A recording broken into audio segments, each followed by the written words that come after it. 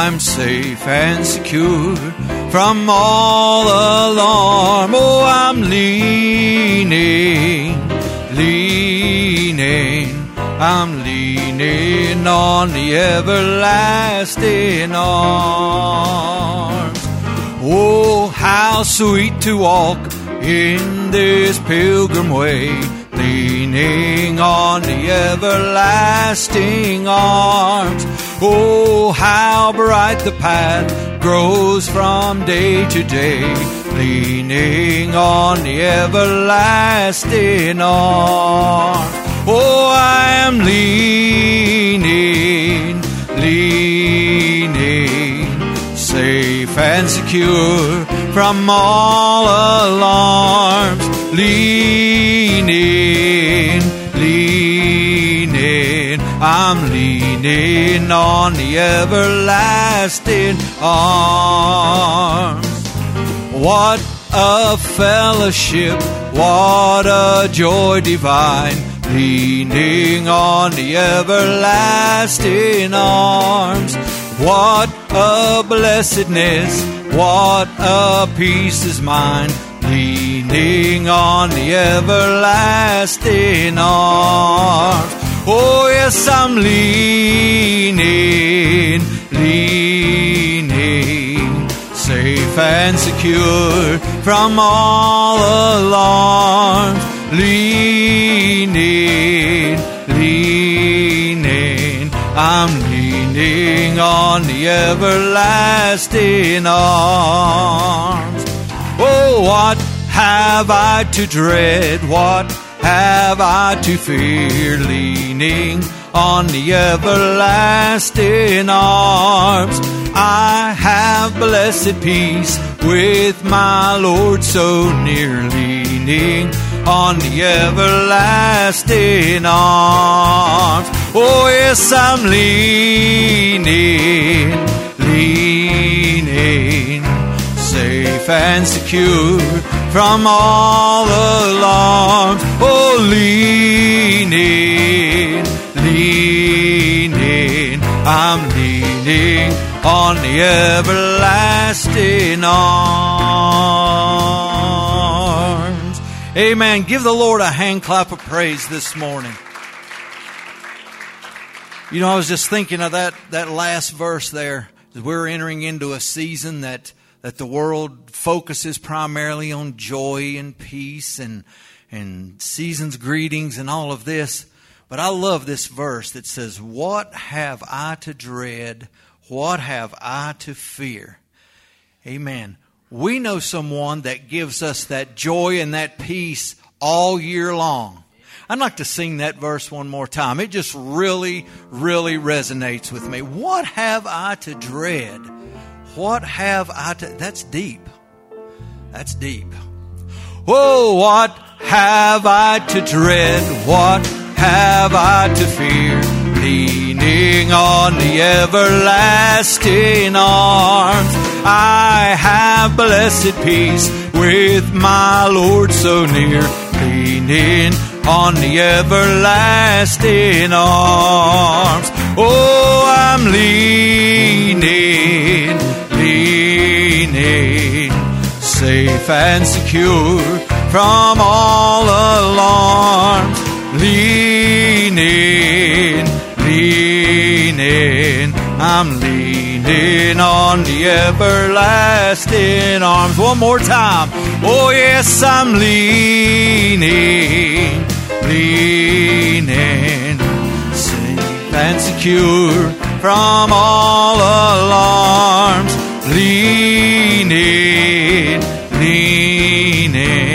I'm leaning on the everlasting arms. Amen. Greater is He that is in me.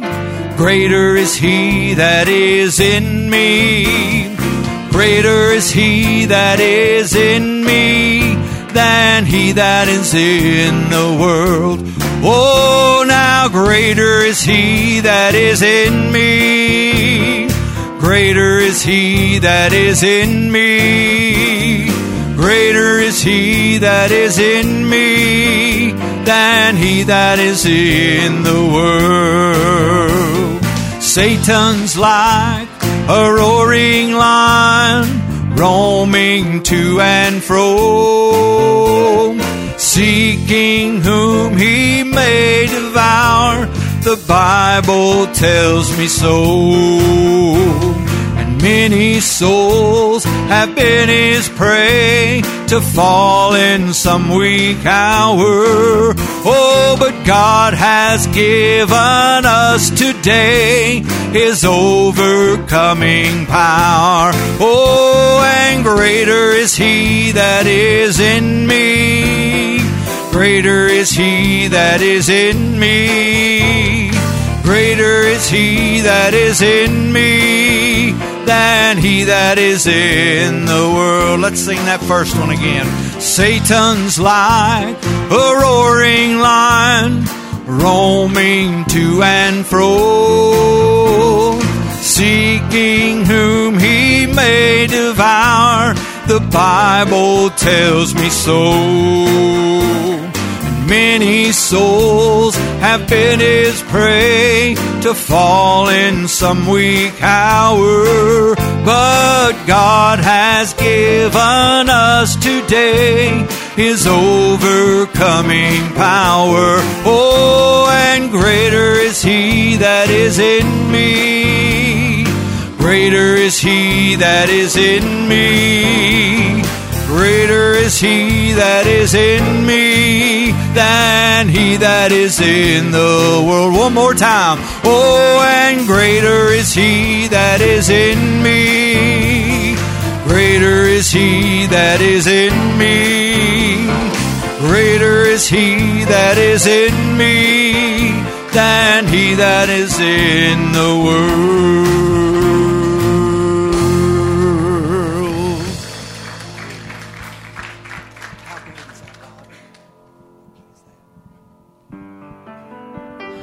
I just feel like singing about his greatness this morning. I don't ever come up here with a specific theme, or sometimes I have a list and sometimes I don't. And I had a list this morning, but I'm not really sticking to it much. I don't know, when I just get to thinking about the goodness of God and what all he's done for me, Brother John, I can't help but sing about it. I'm so unworthy, but he still loved me. He didn't throw away that broken clay. I'm so thankful. The splendor of a king, clothed in majesty. Let all the earth rejoice. Let all the earth rejoice.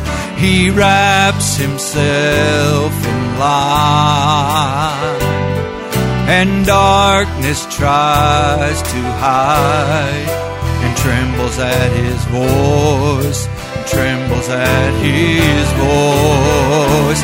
How great is our God! Sing with me, how great is our God! And all will see how great is our God. Age to age he stands, and time is in his hands. Beginning and the end, beginning and the end. The bride and Christ are one, uniting time has come. Hallelujah! Soon we're going home.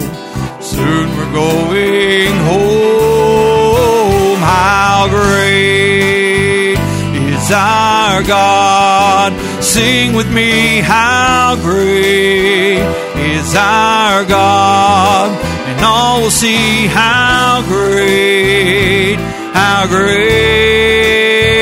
is our God. Oh, who is he this morning?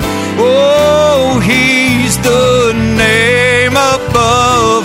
Hallelujah. Yes, Lord. You are worthy of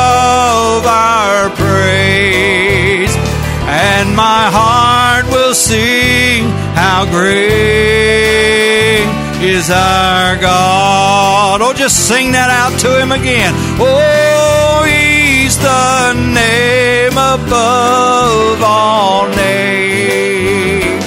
You are worthy of our praise, and my heart will sing how great is our God. Oh, how great is our God.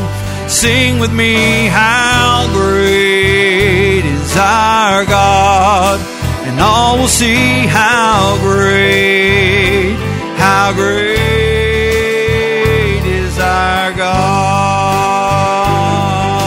Oh, how great is our God. Sing with me, how great is our God.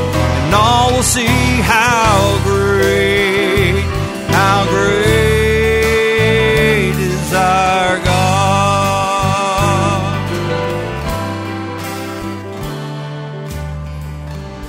Hallelujah. Just give the Lord a hand clap of praise. Then sings my soul,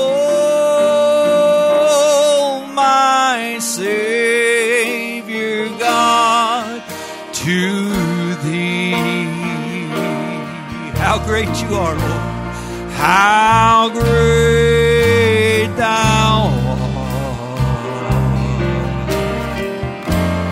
How great Thou art. Then sings my soul, my Savior God, to Thee. How great Thou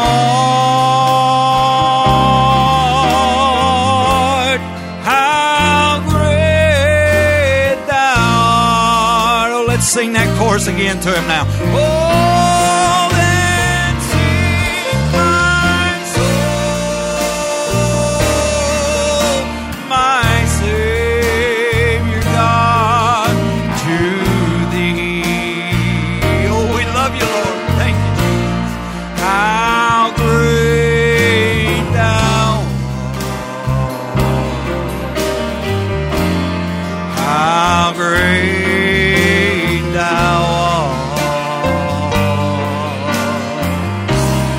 Then sings my soul,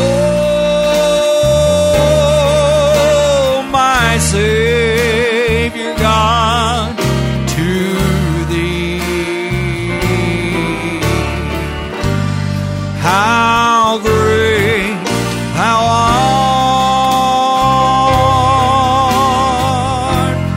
How great Thou art.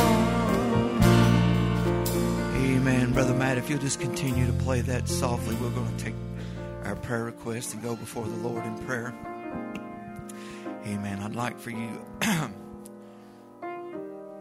to remember our little dog. She's not feeling well this morning, and you know, the Lord He's concerned about them too. And I've seen the Lord touch animals many times. And I would just, she's a special little pup to us, and I'd just like to ask you to remember her in your prayers.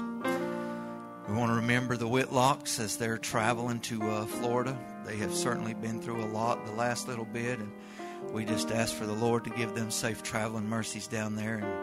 And we want to remember Sister Becky, who is not feeling well. She's sick at home. Also, we want to remember Sister Karen Buchanan. She's at home. She does have COVID, so we want to remember her in prayer also. I know there's many unspoken needs among us. Amen. We're a needy people. We have lots of needs. But we've just sung this morning about how great He is. And He's so great that He's concerned about you. And I assure you, saints, if it matters to you, it matters to Him, because you were made in His likeness. So just approach Him with that faith that He's already got the answer for you. Amen. Do you believe that? And I'd like to ask Brother Bill if he would come and just lead us to the Lord in prayer this morning. It's good to have Brother Bill with us. God bless you, Brother Bill. Let's bow our heads, please. Precious Lord, we bring these requests to you and ask you to honor them, Lord, by our faith. We trust in you, Lord, to provide our very needs. And we also ask you, Lord, to just be with us present today in our hearts and our minds. And just feed us with your Spirit, Lord. Feed us with your word as our minister comes forth and brings the word. Speak through him, Lord. And we just glorify you, Lord, and honor you and praise you for all that you are and living in this world of spiritual darkness. And we are the speck of light, Lord, shining. And we just praise you and love you and honor you in Jesus' precious name. Amen. God bless you, saints. You may be seated. As you're being seated this morning, let's sing that old song. I have decided to follow Jesus. I have decided to follow Jesus. I have decided to follow Jesus. And I have decided to follow Jesus. No turning back, no turning back. Oh, the cross before me, the world behind me. The cross before me, the world behind me. The cross before me, the world behind me. No turning back, no turning back. Oh, take this whole world, but give me Jesus. You can take this whole world, but give me Jesus. Oh, take this whole world, but give me Jesus. I won't turn back, I won't turn back. Though none go with me, still I will follow. Though none go with me, still I will follow. Though none go with me, still I will follow. No turning back, no turning back. Oh, I have decided to follow Jesus. I have decided to follow Jesus. And I have decided to follow Jesus. No turning back, no turning back. Oh, one more time. Oh, I have decided to follow Jesus. I have decided to follow Jesus. And I have decided to follow Jesus. No turning back, no turning back. Amen. Hallelujah. Give him a hand clap of praise. I know this road, it gets rough and rocky down here, but we know what lies ahead. And I've done and come too far to turn back. I want to ask Mitchell and Ashley if they'd come up at this time. I don't have any specials, but I'm going to put them on the spot. I like to do that anyway. Last weekend, they'd had a memorial singing for Brother Larry Pruitt, and we had been asked to go, and unfortunately, I wasn't in to where I could go. And many of you know Brother Larry, as he was a member here from the beginning of the church, and left us way too soon. But he was just he was a dear friend of mine, and he loved Southern gospel more than I do, and that says a lot. But this was his favorite song, and he had always wanted this song sung at his funeral. And unfortunately, when he passed, the COVID, we didn't get to really have a a good funeral for him, but I'd like to do this song in memory of Brother Larry this morning. If he can peek down over the portals there and see us, I'd like to sing this for him, because it sure is good to be on this glory road.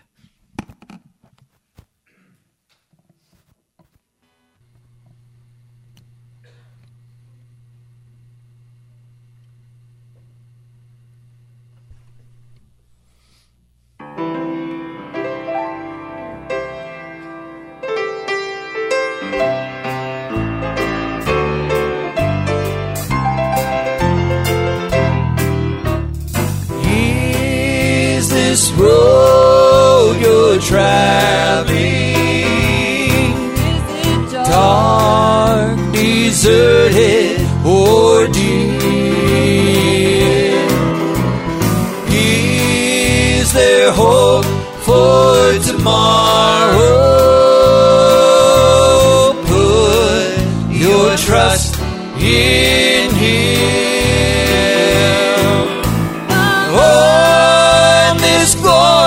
Road I'm traveling, times I've stumbled on my way. Praise the Lord, I'll soon be leaving land of perfect peace and endless day.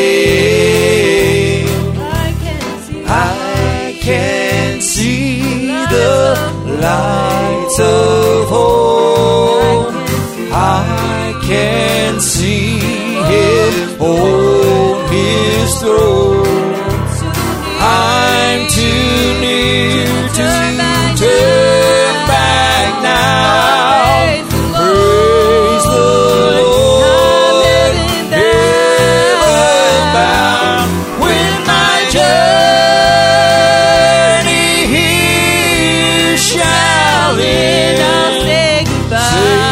goodbye to this world of sin. In that fair land, I'll take my stand. It's good to be on this road for glory land. Oh, I can see the lights of hope. I can see Him on His throne. I'm too near to turn back now. Praise the Lord, heaven bound. When my journey here shall end, I'll say goodbye to this world of sin. In that fair land, I'll take my stand. It's good to be on this road for hallelujah. I'm on this road for thank you, Jesus. I'm on this road for glory land.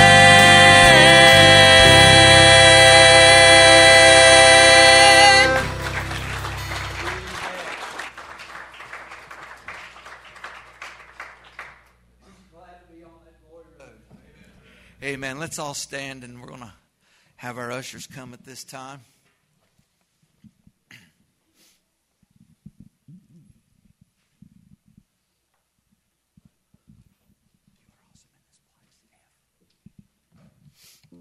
Brother Mike, if you would just pray for them.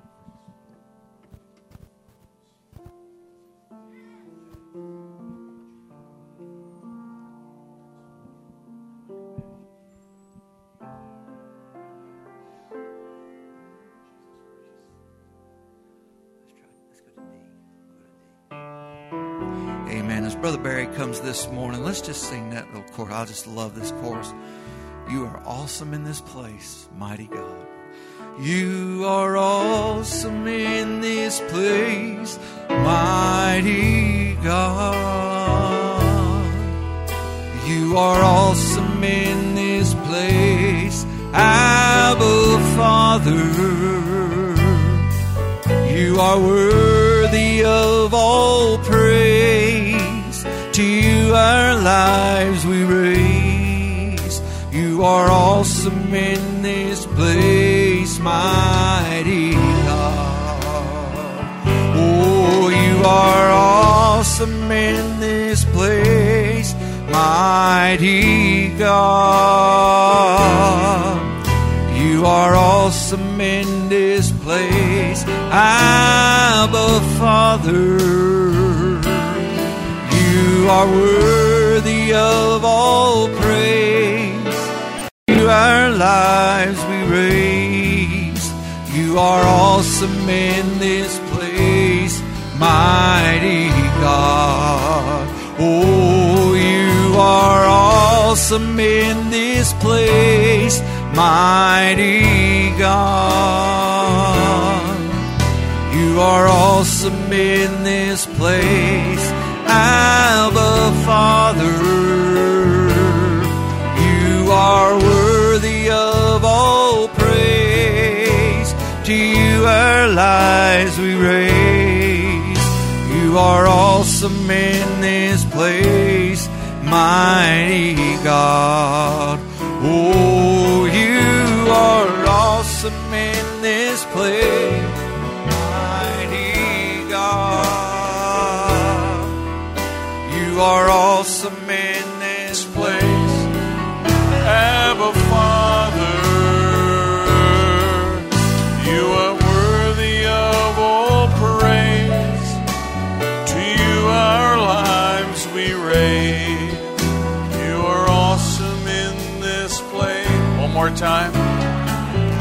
Oh, thank you, Jesus. Yes, you are awesome in this place, mighty God. You are awesome in this place, Abba Father. You are worthy of all praise, and to you our lives we raise. You are awesome in this place, mighty God. Good morning. God bless you. Welcome to the house of the Lord. It's good for us to gather together, and God always has something to say. God has always something special for us whenever His people gather together. So, beginning this morning, the very first thing, let's have a word of prayer, and let's just invite His presence to be with us today. I want you to keep your need upon your heart, keep it close, and believe that no matter how insignificant you may feel, your need is important to God. Heavenly Father, we bow in your presence this morning because we know, Lord, you are the King of kings and the Lord of lords. You're the God of all the universe. You created it all. You control it all. And Lord, one day you will have it all back the way that you envisioned in the beginning. We believe, Lord Jesus, that we, by your grace, will be with you, standing by your side during that time.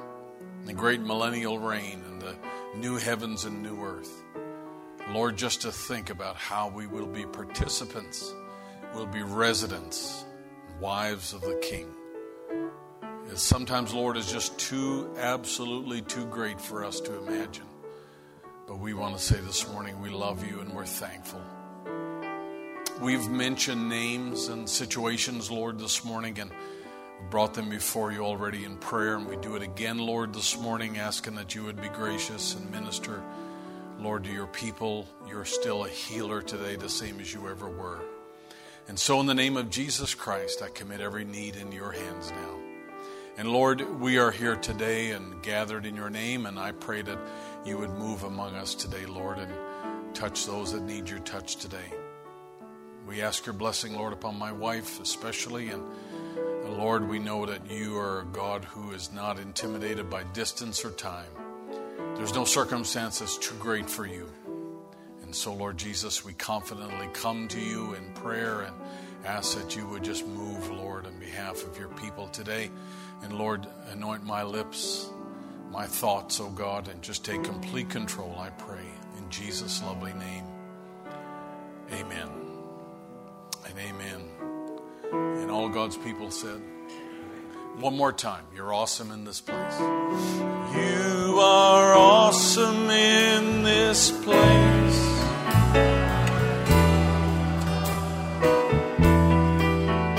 You are awesome in this place. Abba, Father, worthy of all praise, and to you our lives we raise. You are awesome in this place, mighty God. Praise the Lord. Let's take your Bibles while you're standing this morning. I got a couple of announcements, but I'd like to use the scripture first of all in Isaiah chapter 40. And we're going to be reading a little passage here, a very positive passage, and I just always am inspired by this one. Isaiah chapter 40, and we're going to begin at verse 28. Isaiah 40 and verse 28. Say amen when you got it. Say this, I love my Bible. Hast thou not known? Hast thou not heard? That the everlasting God, the Lord, the creator of the ends of the earth, fainteth not, neither is weary. There is no searching of his understanding. He giveth power to the faint. Amen. And to them that have no might, he increaseth strength. Amen. Even the youths shall faint and be weary, and the young men shall utterly fall. But they that wait upon the Lord shall renew their strength, and they shall mount up with wings as eagles. They shall run and not be weary. They shall walk and not faint. May God add his blessing. You may be seated this morning. Good to have all of you with us today, and we appreciate you coming today. Now, I want to get a couple of things here publicly stated. Number one is that we want to remember Brother Tim Ashong. Brother Tim is recovering and doing well. He's going to be planning, Lord willing. We're going to hope to get him to Jamaica so he can renew his visa, and that'll be happening, I think, not next Sunday, but near the one after that. So we're in this time crunch in the month of December in order to get that done. So if you don't mind remembering that. Now, here is something that I need to remind you of. Brother Tim and his wife are staying at Brother Daniel's house. Brother Daniel's in Ghana. There's an old address that was circulating around in previous directories for Brother Daniel's house. He moved. And so you need to be sure you have the newer one, because the person who bought Brother Daniel's house really appreciates all the gift cards that were sent to him. And unfortunately, he's not willing to give them back. They're not for him. So if you mail something to the old address, you have made an anonymous gift to somebody who's not cooperating with us. And so double check, make sure that we've got the right address if you're going to mail something to Brother Tim.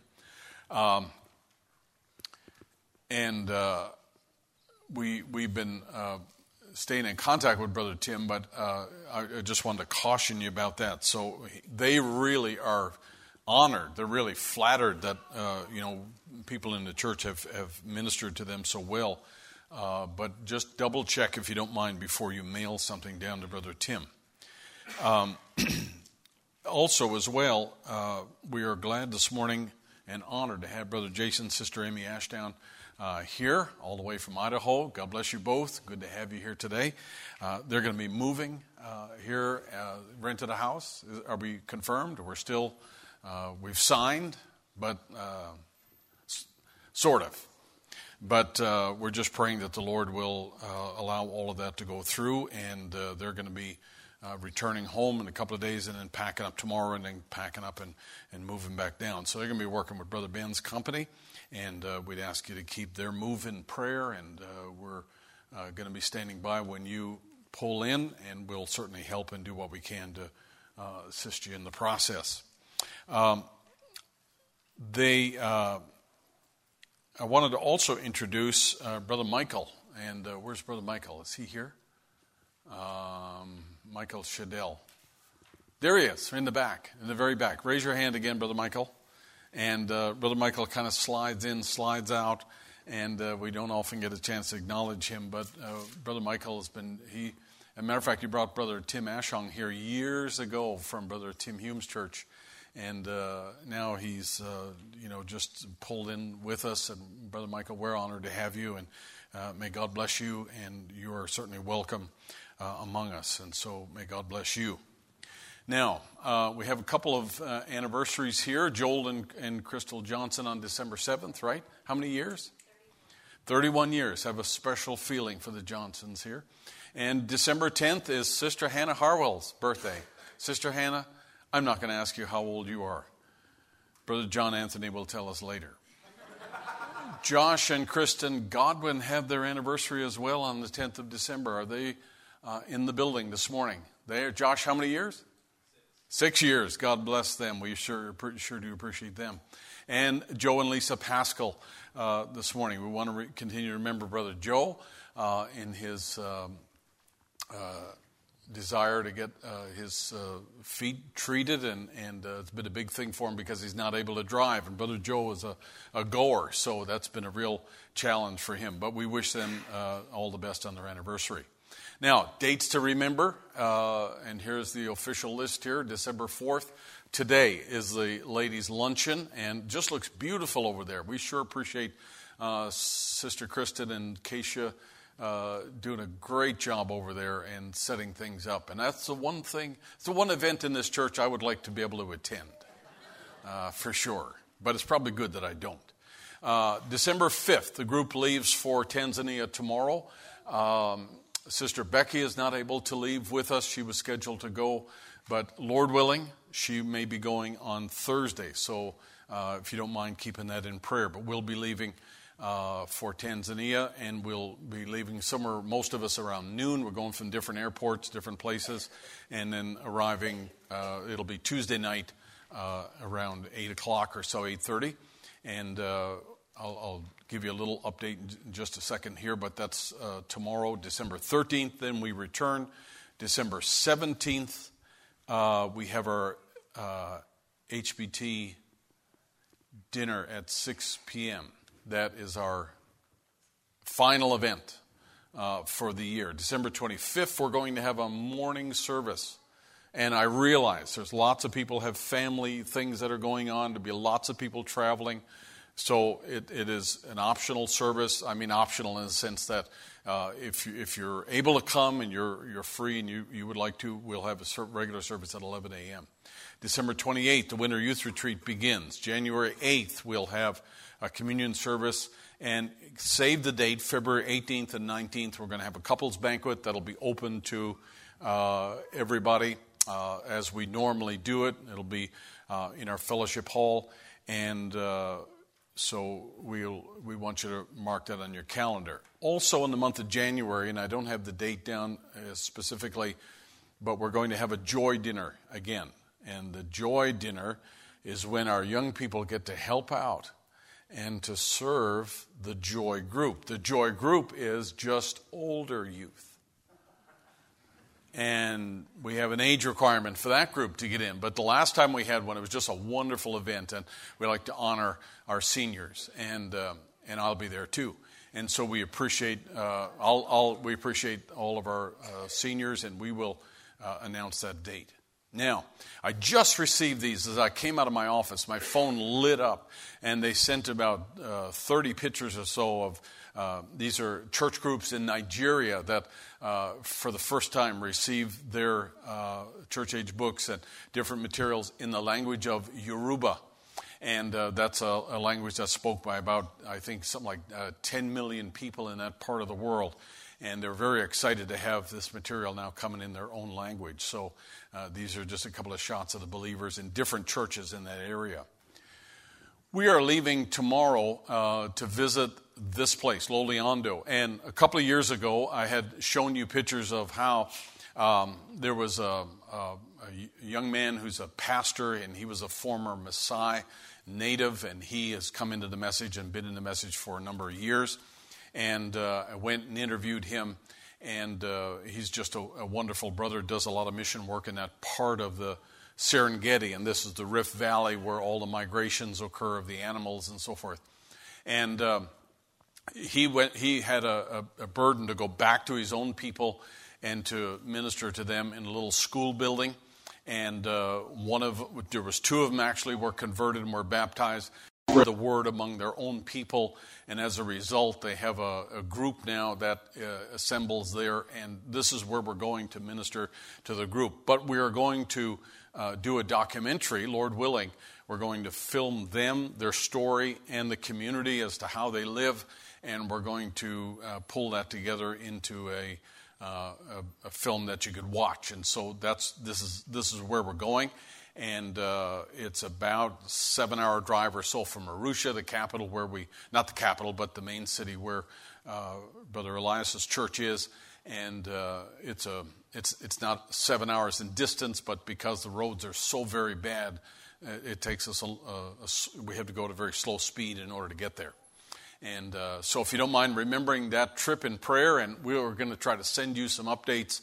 We have some excellent technical people who are going with us, and we're hoping to be able to capture lots of footage and lots of images of the people and their story.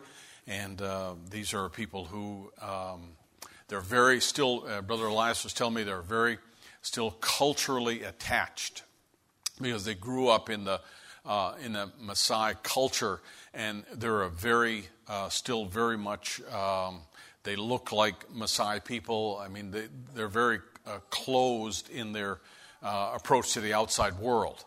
And so it'll be very interesting. But he said they still dress in their traditional outfits and so forth, which is fine.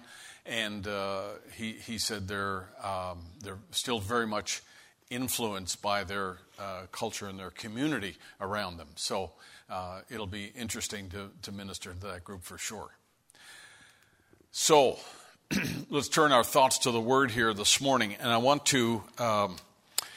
to veer a little bit from this particular topic, living above our cares and dealing with the subject of anxiety and so forth that we have.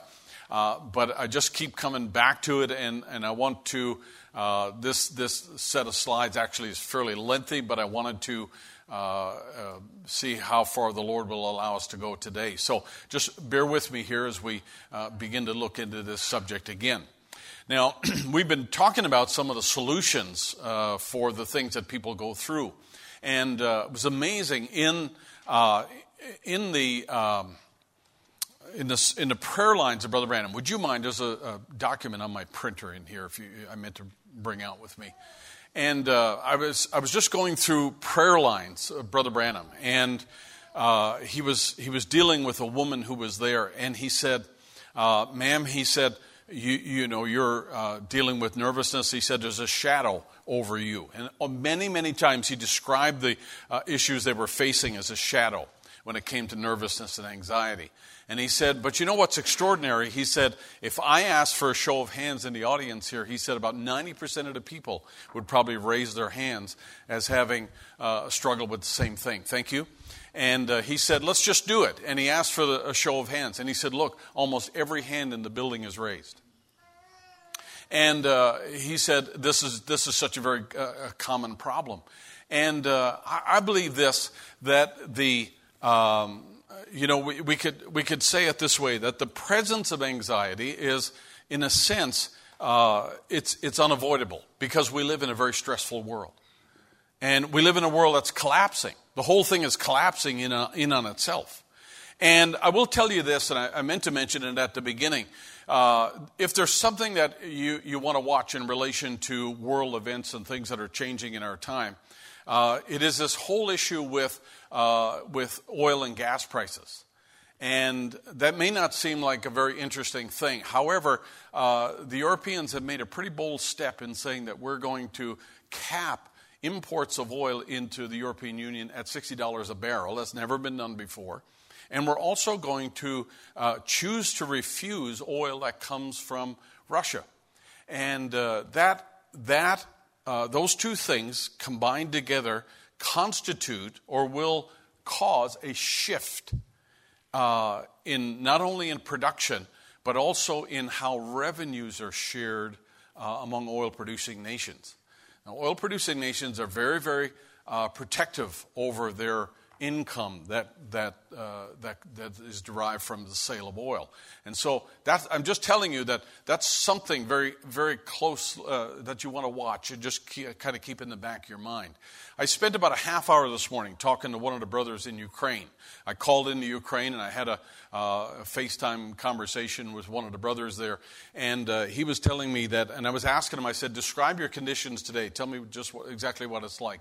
And he said, we lose our power from about, he said, sometimes 12 hours a day to 24 hours a day. That's all day. And he said it is difficult. He said it's really challenging because when the power goes out, he said all the pumps for the wells go out, and he said we lose water. So they're without power and they're without water. And I said, what's the average temperature there? I said, in the evenings when you're in your apartment, you have no power. He said it's about -3, -4. That's what it was last night in there. And he said, we live in the warmer side of Ukraine. He said the other side, and in Kiev, in places farther east, he said it's much colder over there. And he said, so a lot of those people, he said, there's been cases of people poisoned because they're lighting fires in their apartment buildings.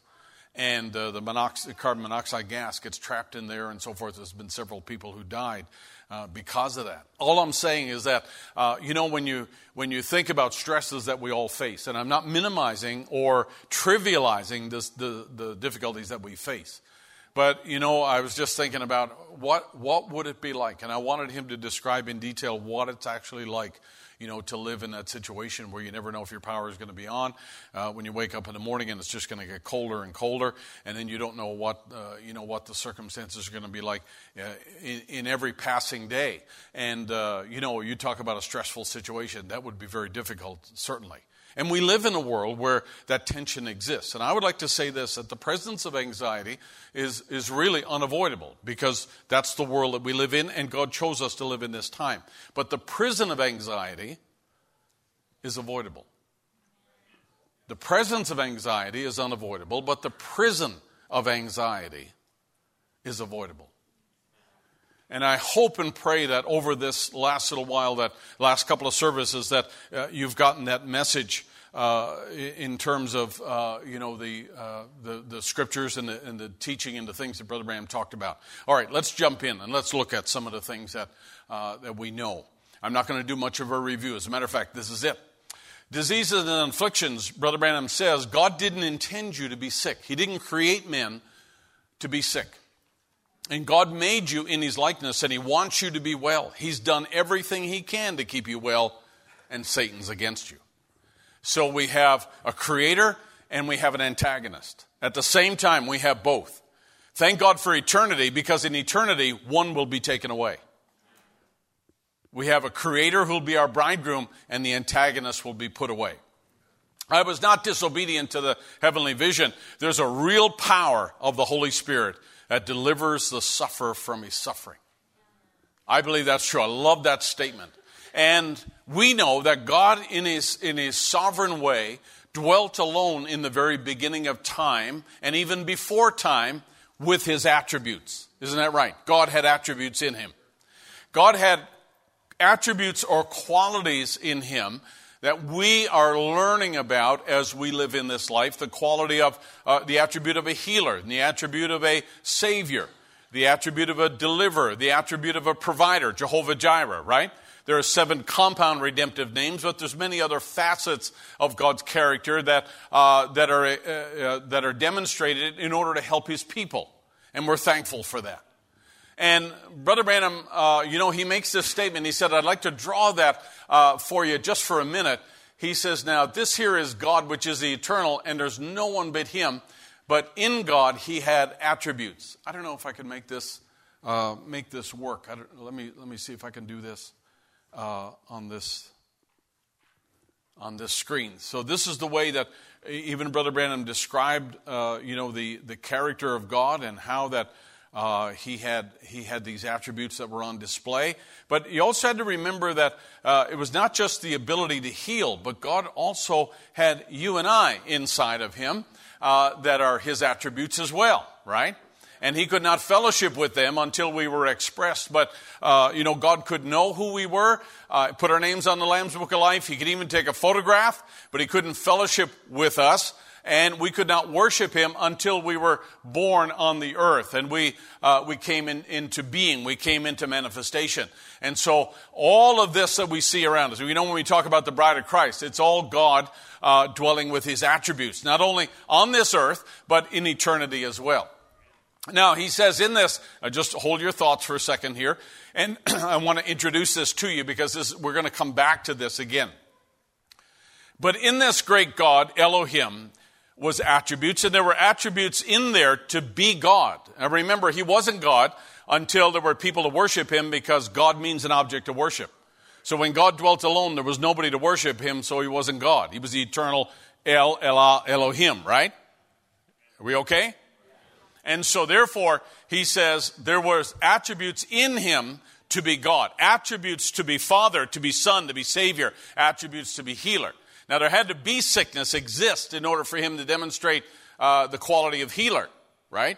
There had to be people lost in order for him to demonstrate the quality of Savior.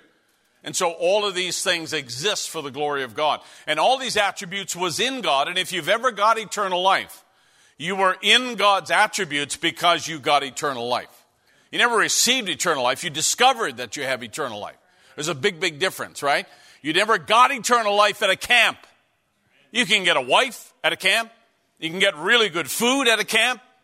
You can enjoy really good services at a camp, but you can't get eternal life. You can become aware that you're a son of God or a daughter of God, but you cannot get eternal life because you always had to have eternal life if you have eternal life. I hope you're clear. That's a real fundamental thing that we need to have clear. And Jesus came as a redeemer, and redeem means to bring back to where it started from. You were in God's thinking. And so God's plan of redemption and the working of God in your life is to bring you back to original design, to bring you back to originally the way that God intended in the first place. And for you to be sick and defeated and discouraged and nervous and crippled, and for you to be struggling is not God's original design. God's original design was that he put Adam on the earth as a steward of the earth, and he was a controller of the earth. And he had authority as the Son of God, and he could speak and things would happen. And that's what God's original design was. I believe that God's original design hasn't changed. I believe that he still desires that for sons and daughters of God. How many can say amen? And I believe God's paid the price to bring us back to that, but I believe that one day it'll be fully manifested and we will enjoy that throughout all eternity. But remember, this all matters to us because you're in God's thinking from the beginning.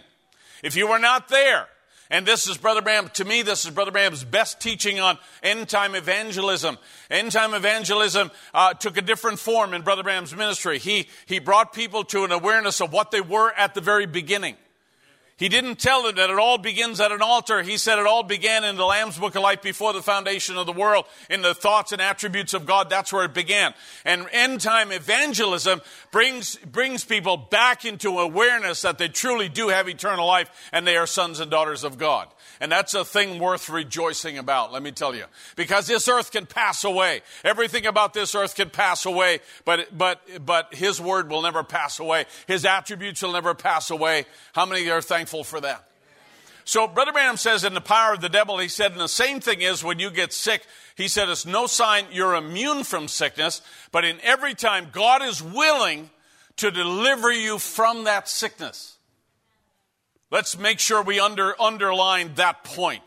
That in every case and in every situation, God is willing to deliver you from that sickness.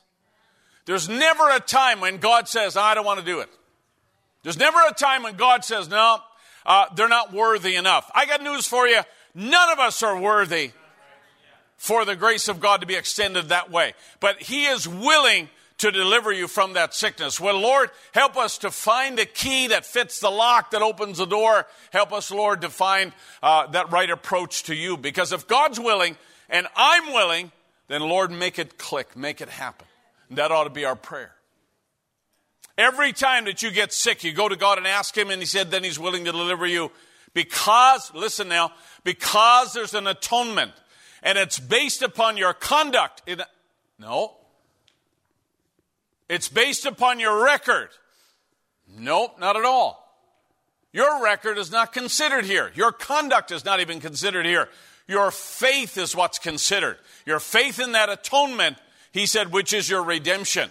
And by his stripes we are healed. I'm the God that healed Jesus. And so therefore, it's not based on what you've done or the confidence you have in yourself. It's us placing our faith in the atonement that paid the price, not only for our redemption, but for our healing as well.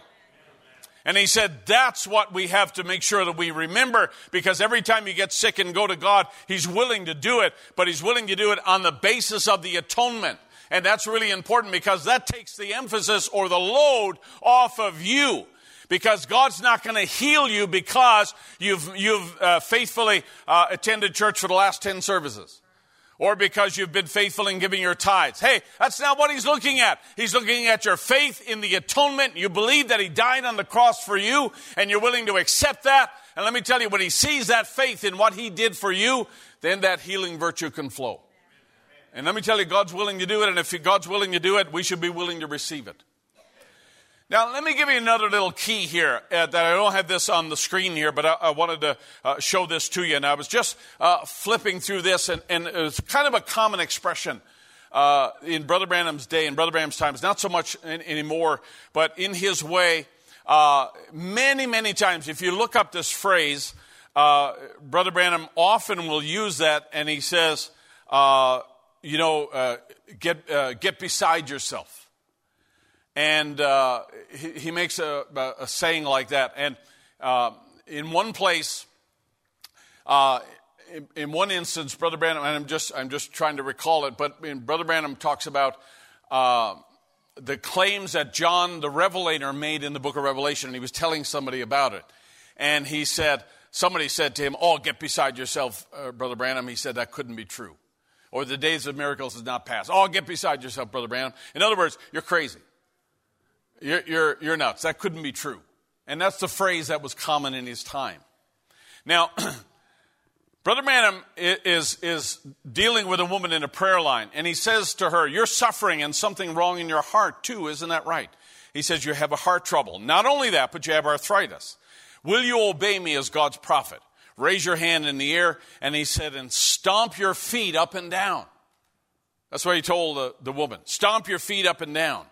And don't never say again anything more about arthritis.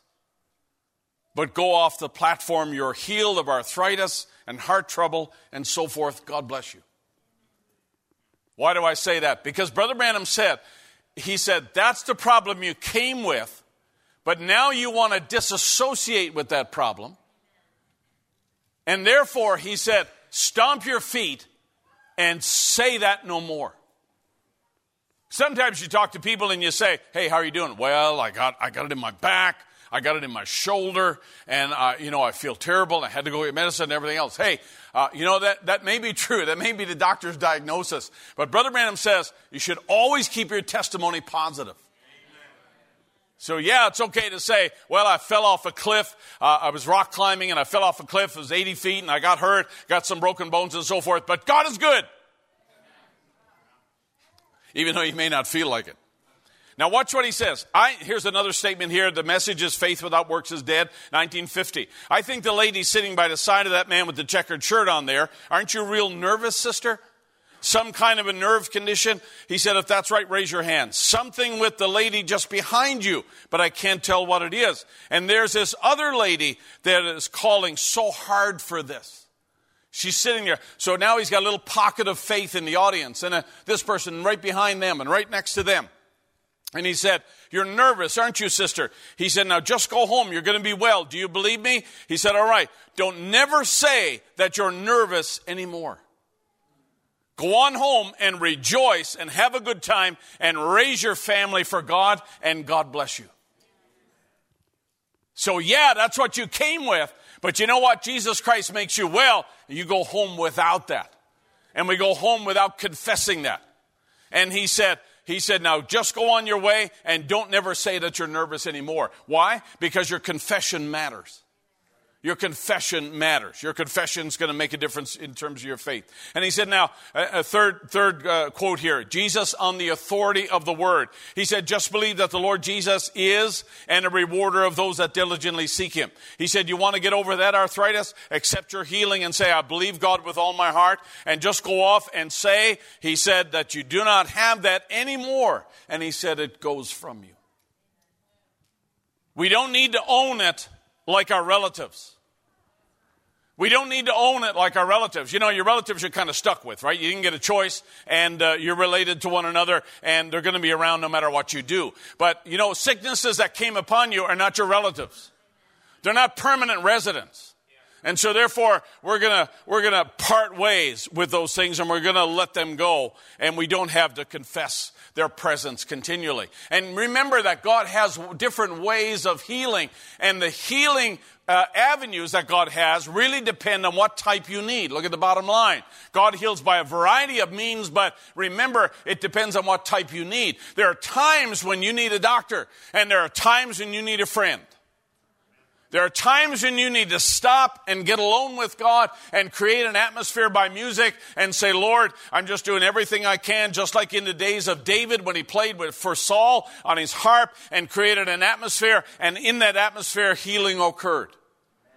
We find in the book of Samuel there, when David went in and played for Saul, nobody laid hands on Saul. Nobody said anything to Saul. It was just a change of the atmosphere. It might be good to turn off social media, and it might be good to turn off other things that you have on. It might be good to close the laptop and just create an atmosphere and just watch the Holy Spirit move in your life. Hey, that's easier said than done, but I'll tell you what, that atmosphere is something that God enjoys. The right atmosphere is something that God enjoys, and the wrong atmosphere is something that God seems to run from.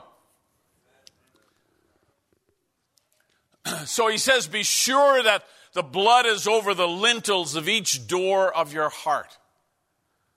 Be sure that the blood, the token, is applied over the lintels of each door of your heart. There's no denominational barriers. There's no difference. In other words, any of you can apply this and know that you're safe under the token. And know that God's presence enjoys that token. Listen to what he says now. Never fail to preach the full gospel from this sanctuary. Always have miracles and signs and wonders and so forth. And then he's talking about the dedication of this building. He's visiting a place. And then he prays this prayer. And he says, may the anointed high priest with the oil of opium soothe every broken heart. And may the rose of Sharon with the anointing oil so be preached here and demonstrated here till men from all parts of the country and will come and say, truly God is with you. It is a recognition and an entering into the presence of God, and that's where things happen, folks. That's where positive things happen, and that's where healing occurs. But I'll tell you what, there's no, in our world that we live in a world that's falling apart, in a world that's filled with potential destruction, in a world that's filled with ominous headlines, I want to tell you that God's in control. I heard a story of a man telling about his father years ago, and he would, every night when everybody was in the bed, and he tucked them all into bed, and his wife was gone, he would get up, and the last thing that he ever did, during their childhood years, he would get up, and they had 3 doors in their house, and he would go around and check each door and lock it, or unlock it and lock it again to make sure that it truly was bolted shut. And he would, because they had 3 doors, a front door, a back door, and a garage door, he would go around and click each one, and the kids could hear that. It was kind of like the thing they had to hear before they actually went to sleep. And when the 3 clicks were heard, the father would stand in the middle of the house, and he would say, all right, everyone, the house is safe. I'm sure they didn't appreciate that if they were asleep. But he would say, the house is safe. And it was his declaration. And everybody knew then that the doors were checked and everything was safe. I want to say to you this morning, based on what I know about the power of God and the presence of God, that this house is safe. The house of God is safe. And when I say the house of God, I'm not talking about this building. I'm talking about you, because you are the building of God. The house is safe. This world is a safe place. Even though nobody says amen, I believe that God is in control. And I believe that nothing happens without that God ordains it. And I believe that nothing's going to happen to you unless God ordains it. And I believe that your purpose on this life is not going to be extinguished until God's actually finished with you. You're not going to leave this world prematurely. The devil's not going to slip one over on him and get you into a grave prematurely. Let me tell you something. Even though Satan may cause havoc in the earth, I believe that God's in control and he's not lost control. It may seem like he's lost control, and every headline declares that this thing is not safe at all. But I'm here to tell you, based on the gospel and the authority of the Word of God and his presence, that the house of God is a safe place. You're better off being in him than anywhere else in the world. And I would say this, that I'm thankful that my destiny is assured. My destiny is safe. My destiny is already determined. And the time and the purpose of me being here and the thing that God would have me to do and have you to do and the reason we're still here is all under God's control. It's not under Mr. Putin's control. It's not under the government's control. It's not under the church's control. It's under God's control. And we'll be here until God deems it right for us to leave here. Even though the world is tense and the world is filled with all the anxiety that's out there, we as the people of God, we don't have to live in that prison house of anxiety and fear about what's coming. Hey, we are the people who know what's coming.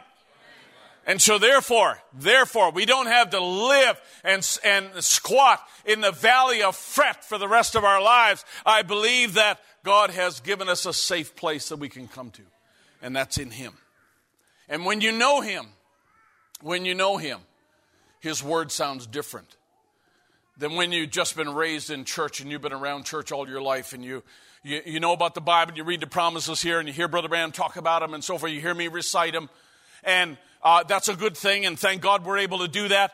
But I'll tell you what, it's different when you know the author. It's different when you have a relationship with the author and you read his word. It's just different. There was a book that I read years ago, and it was about stress, and it was just a very short little book, and it was just one of the books that was on my shelf. And then I went one time, and I wound up in a place where the author of that book was speaking, and I listened to him, and I'd never thought about who may have written it before.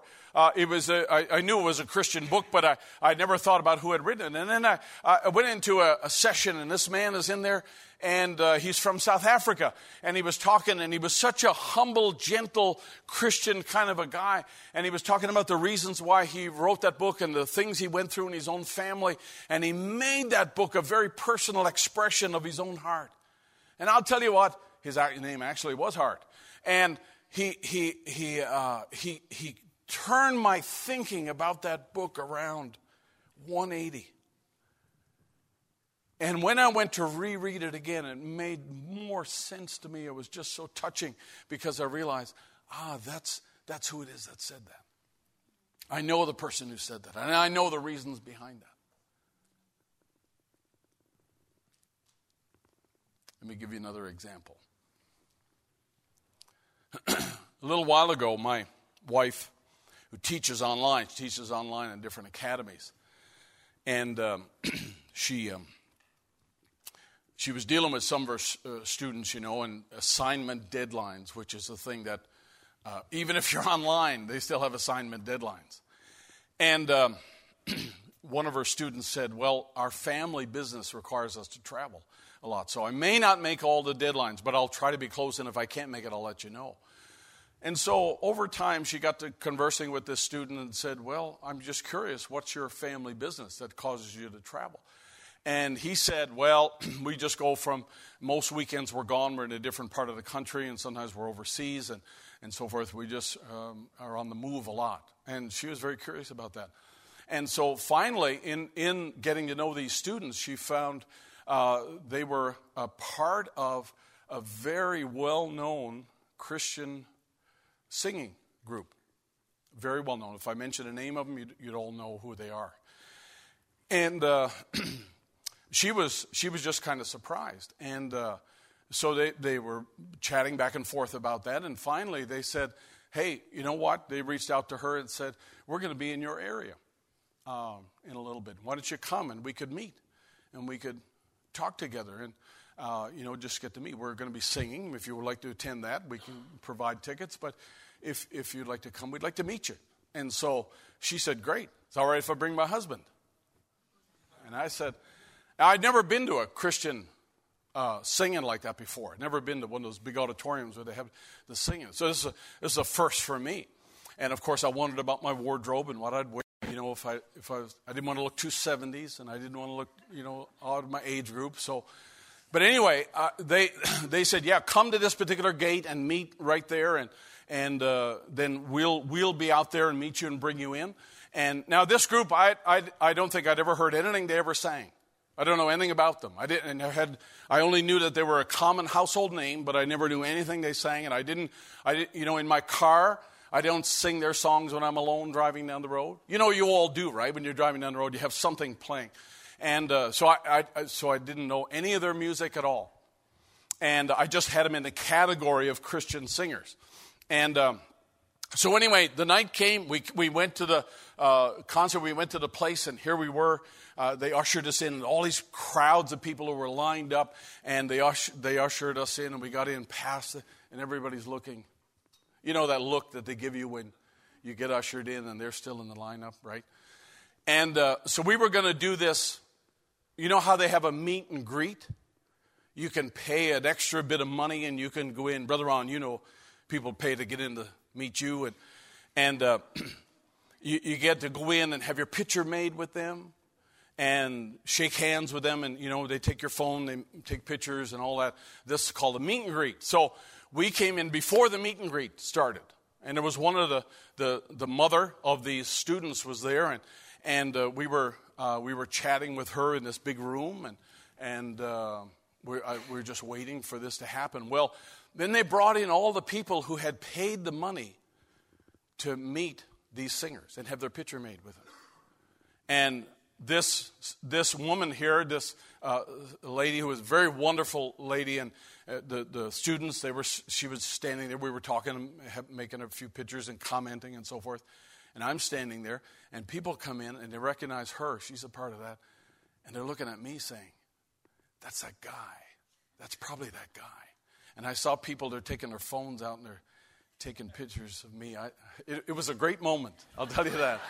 It was a really great moment for me. Because they weren't sure who I was, but I found out later I was actually dressed like some of them, how they would dress. And now, that's the miracle of the whole thing. So here we are, and we're standing in the room, and then so finally I get to, we said, come on this way. So we were the first ones to go around the corner. And around the corner, here was the group there, and I shook hands with all of them, and it was just chatting with them. And then they took our phones and made some pictures, and it was really neat. So then we went on, the rest of the people came in, and we went on our way. So we went and listened to the music. Now, what was really interesting is that when they were singing their music, they had a big screen on the front that had the words on it and had, images and so forth. But what was on every single screen that they showed during the whole evening was Scripture. They had Bible verses, and some of them were just a reference, and some were printed out. And the guy who was a singer, he came along and he said, now listen, it's really not important that you remember who I am. It's really not important, really, that you remember what the song is. He said, what I want you to take note of is these scriptures that are on every screen. He said, because that's the thing, if you open your heart to God's word, that's the thing that'll minister to you. That's the thing that'll give you the most benefit, not knowing me or not remembering this song. But he said, if you'll take note of the Scripture, he said, everything that we sing is all about the Scripture, the Bible. And so therefore, that's the thing that I want you to take home with you. And he was explaining this during the evening. And so as I was looking at this, I was thinking, wow, that is true. Every single screen has a Scripture verse. And I wrote many of them down. I took shots, pictures of because I wanted to be young. And I was taking pictures of the screen and looking, and sure enough, everything that was sung about had a meaning related to the Scripture. Well, we went on our way. But you know what? Whenever I hear on the radio, if I'm listening to the radio or something that's on, and I hear one of their songs, it's like all of a sudden the antenna goes up, because I remember, that Scripture was related to Psalm 37. That song had Psalm 37 in it. And it ties me to the Scripture. And I thought, wow, now it's different when I listen to that song, because I met the author of that song. And it means something different to me now, because I understand the origin of that, where that actually came from. You didn't know I was famous, did you? And my point is this, is that in going through the things that we go through, and all of us go through things, all of us face, like Brother Branham asked the audience, how many people struggle with things like that that make them nervous or anxious? And 90% of the people put their hands up. Hey, it's not unusual. It's not a rare thing, because of the world that we live in and the circumstances that we face. And also because of the dynamics that occur between people. And the things that go on, where sometimes you have confidence in people, and you know things can happen that cause you to lose confidence in people. And then there are differences that people have. And hey, listen, we're not the first people on earth to have differences with one another, or to run into issues even within your family and family relationships. And jobs change, and locations change, and health changes, and job changes, and all the other things that go on. And nowadays, you talk to people who are like doctors or nurses, and people who see frontline people who deal with young people today. They say by the time a lot of kids are 25 and 30, they graduate from college, they've had what used to be a lifetime of trauma in their lives. They've had a lifetime of experiences by the time they reach 25. Now, because so many things can happen to people these days, and they can go through, different circumstances, different shocks in their life, different experiences in their life that change them. And so therefore, there's so much of that around there. But the answer is not way out there. And the answer very often is not, in counseling. The answer is not always in medicine. The answer is not always some aloof thing that's out there. Jesus said, you shall know the truth, and the truth is the thing that'll set you free. And I believe it's in knowing Christ and knowing His Word. And when you have a relationship with Him, it means something different to you than just sitting in church and trying to hear the Word. When you know Him and you talk to Him and you know He's real and you can go to Him. And like Brother Branham prays here, may the anointed high priest with oil of the opium soothe every broken heart. When I know He's got my back, when I know that He cares about what goes on in my heart, and when I know that He's concerned about what I'm confused about, and what I'm anxious about, when I know He knows that, then I can go to Him not as just some words on a page, not as just somebody that somebody else talked about, but I can go to Him as my Lord and my Savior. And I'll give you a piece of advice. It's always better to go low and not go in with a high hand. It's better to go in humbly before God and say, Lord, I'm coming to you in a simple way. I'm coming to you in a way that if I could fix this problem, I would. But Lord, I'm depending on you to help me now. I know there are, earthly solutions and earthly potions around, and I know that, and I thank God for that, and we thank God for that. Many of those things God puts on the earth for our benefit. But I tell you what, there's times when it seems like, that knot never gets fully untied. And it's a great thing for you to be able to go to Him and say, Lord, I'm just coming on my knees here and just asking that you would be gracious to me in this situation. And remember, I think it's good to take a big handful of Philippians chapter 4, where Paul says, be careful for nothing, but by prayer and thanksgiving and supplication, present your needs to God, right? Remember that? We've talked about Philippians chapter 4 very profoundly over the last couple of services. And I think it's important for us to remember that we can come to God and come to Him with thanksgiving. I was listening to a story about a man who had a wife, and the wife had Alzheimer's disease and she had Parkinson's disease. So every day was a struggle. Every day was a battle for her even to get up out of bed. And she had enough wits about her that her husband, he was telling this story, that her husband would wake her up every morning, and it was time for medication or whatever else. And he said, we'd get her up in the morning, sit her up on the edge of the bed, and he'd say, honey, why don't we sing a hymn to start the day? And she said, oh, that's a great idea. Same conversation every morning. And he'd say, what do you want to sing today? What song would you like? What hymn would you like to sing? And she said, every morning, she said the same thing. Count your blessings one by one. And he said we'd sit there and we'd sing that song all the way through. Count your blessings one by one. And thank God for it. And he said she had an attitude of thankfulness. And I believe that when you maintain that attitude of thankfulness, I believe that when you hold on to that, and you present your petitions to God and give them to God with supplication and prayer and thanksgiving, you give it to God, I'll tell you what, the anxiousness has less of a hold on a person when they're thankful for all of what God's done. Nervousness and anxiousness has less of a hold when we know we've given it to God and placed it in His hands. Let me ask you a question. How many of you have ever had something broken that you needed to bring to the appliance person or the tool person or the mower repair shop? How many of you have ever brought something to the repair shop that it was broken? There's no penalties taken off if you've had something broken. I know all the repair people in our town by first name, okay? So how many of you have ever brought something to a repair shop that was broken? Now, I'm not talking about toasters or things like that because those are all disposable items. It's way cheaper to go to Target and buy one for $10 than it is to have it repaired for $100. So I'm not talking about that, but I'm talking about things you need to have repaired. Now, let me ask you to process, all right? Sorry for being so simple. But when you bring it to the repair shop and you leave it there, do you stay? You don't bring a sleeping bag? You don't offer to help? You don't say to the guy, hey, listen, I'll come right in and give me a pair of gloves and I'll come right in and I'll help you out with this. Have you ever done that in a repair shop? No. You know what you do when you bring it to the repair shop? You bring it in, tell the guy what's wrong, get the ticket, off you go. And you leave it with him with absolute confidence that you're going to be able to come back and that thing's going to be fixed. And you know what? It then is not in your hands, it's in his hands.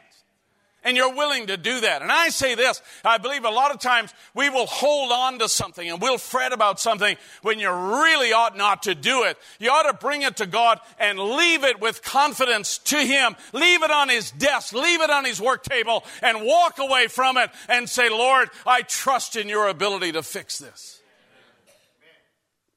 I trust in your ability to handle this, and I don't need to fret over it now. I don't need to pull up in a sleeping bag here and, watch over your every move here. I don't need to take it back and bring it back to the house and look at its broken state. I can leave it with you in confidence and trust that you have it. And I'll be back at the appointed time. There are some things that are fixed quickly. Because when you tried to fix it at home and you left a part out and the guy will take it apart and look at it and say, it has no carburetor. So we'll put the carburetor back in there and, he pulls the cord, bang, it runs first pull, it runs and you feel like you know what you feel like. But there are other times when the problems are bigger.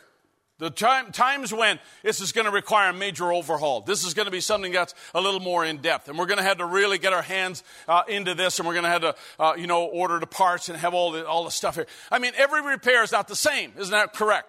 Every repair requires a different kind of an application. And so, we're going to leave that, though, no matter how complex or no matter how simple, we're going to leave it to the repairer because he's the one who knows. And we have enough confidence to bring it to him in the first place, so we believe that he knows exactly how to do it. Am I making my point? Do we understand? I can belabor this all morning if you like. But I'll tell you this, the best thing that we can do is have the faith and confidence, not in our own ability, because if we could, we would. But if we can't, we bring it to one who can, and we leave it with him and walk away and say, Lord, it's in your hands, and I believe with all my heart that you have it in your hand, and I'm trusting in that, and I'll be back for the thing that works correctly now.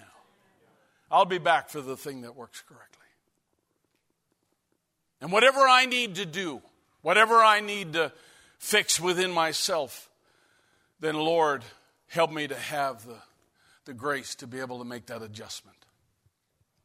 Here's the message of Moses. Now, divine healing died out for a while here a few years ago, and during that time, cancer broke out. Here's Brother Branham looking at the culture, and he says now, ministries and people who prayed for the sick, they slacked off. There was not as much of that, not many campaigns. And during that time, when people were not praying for the sick, he says cancer broke out, sickness in the church. 80% of the people are sick now. In other words, there's a dramatic increase. Medical science, I salute them. They do great things. Constantly, they're building infirmaries for the incurable. And there never was nothing that ever came before our Master Jesus, but what he was more than a match for it. And there are no incurables to him. Let me check. Yeah, that's not my words. That's Brother Branham's words. There are no incurables to him. Let's say it together. And no incurables to him. You think you got he's going to live with you forever because you feel like, well, it's always been around. Say it with me again. And no incurables to him. Every one of you didn't say it. I was watching your lips. Let's say it again. And no incurables to him. Thanks. No incurables to God. To your doctor? Yeah. To your pastor? Yeah. To your mom and dad? Yeah. But to God? No. There's no incurables to God. All things are possible. We may not understand the steps to get there. We may not understand why it happened. We may not understand the root causes of this thing. But I will tell you what, there are no incurables to God because he's able to go deeper than any one of us. He's able to go deeper than any one of us could look for. And so as we have talked about, God is vitally, intimately watching over us because he's the one who made us. He created us in the first place. Psalm 139, I will praise thee, for I am fearfully and wonderfully made. Marvelous are thy works, and that my soul knoweth right well. Let me read you from the Amplified Version. Watch this. How many of you believe you're fearfully and wonderfully made? That means that your eye graph is absolutely unique. Your voice graph is absolutely unique. Nowadays, when you go on the airplanes, if you've traveled internationally now, and when you do a check-in and you scan your passport, now you can go up to the gates. Not every flight, but when you go up to the gates, they have a camera there. And they say, look here, thank you, and off you go. You don't have to show any ID. You don't have to show anything at all because they have your photograph from your passport already in the system. And so the camera just verifies that you match that, so off you go. You don't have to show anything now. I'm a part of, because of the way I travel, I'm a part of, what is it? It begins with a G.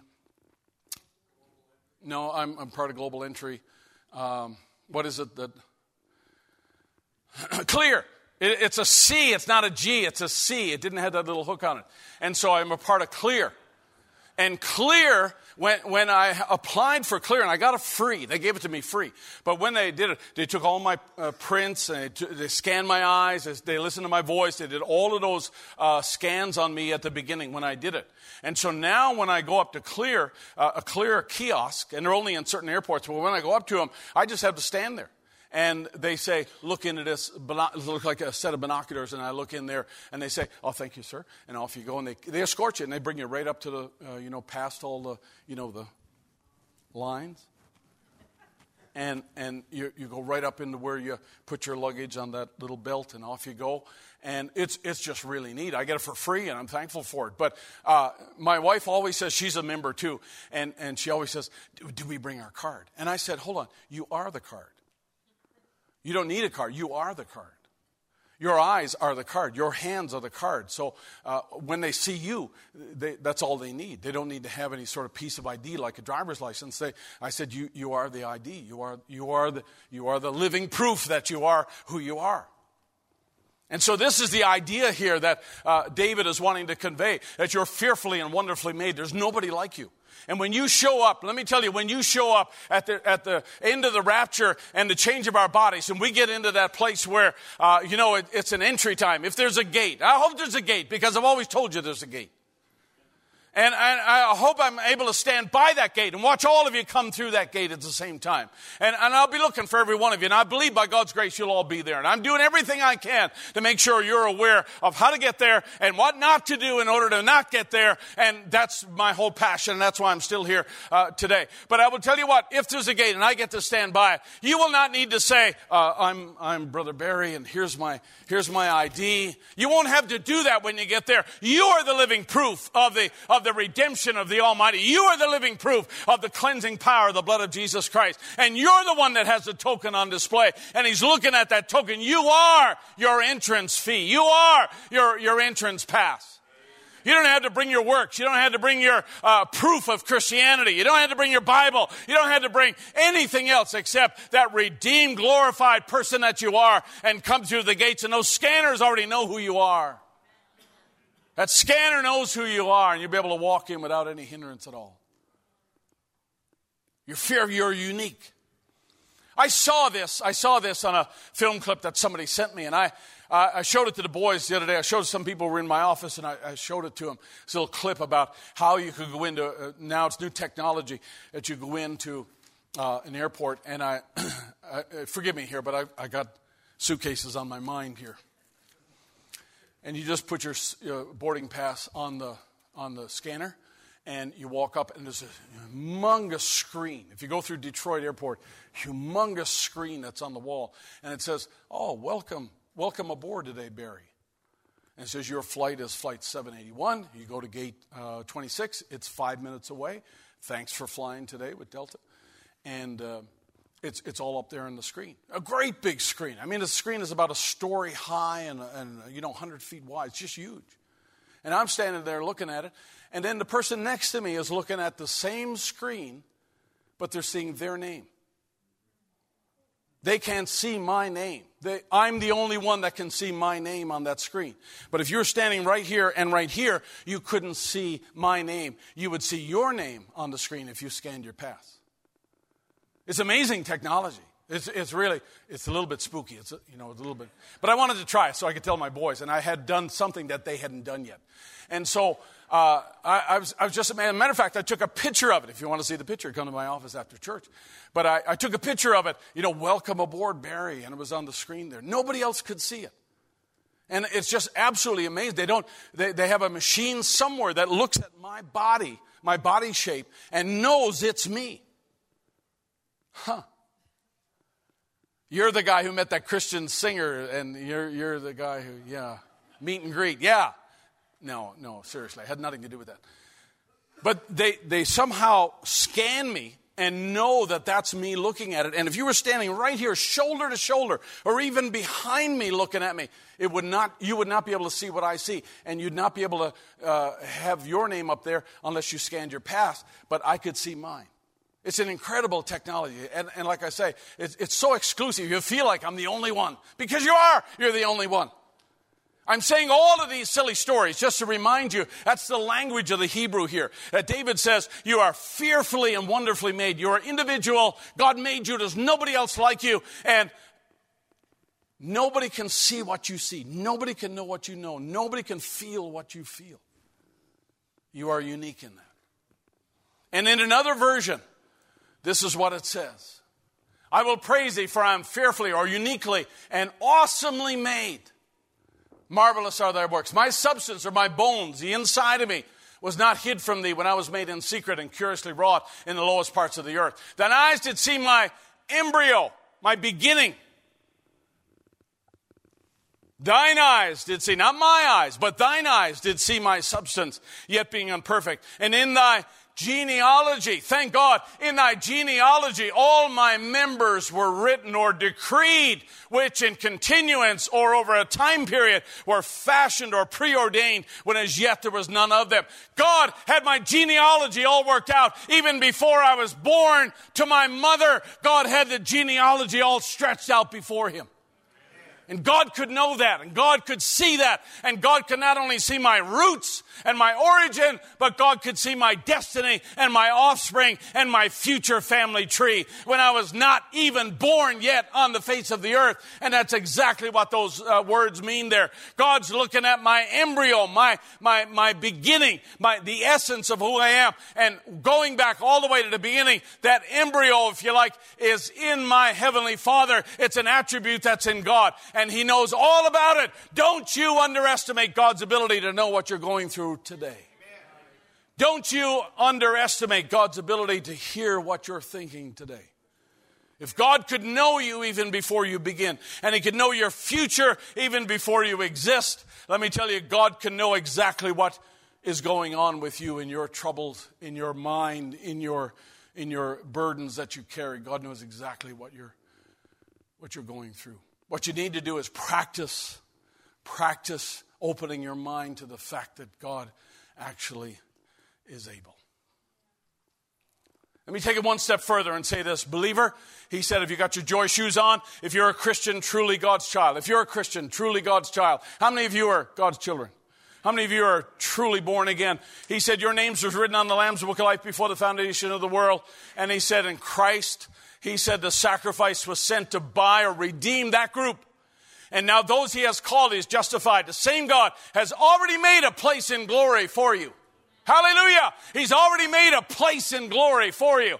You have another address. You have another place. You have another residence. If you lose this one, you have one over there.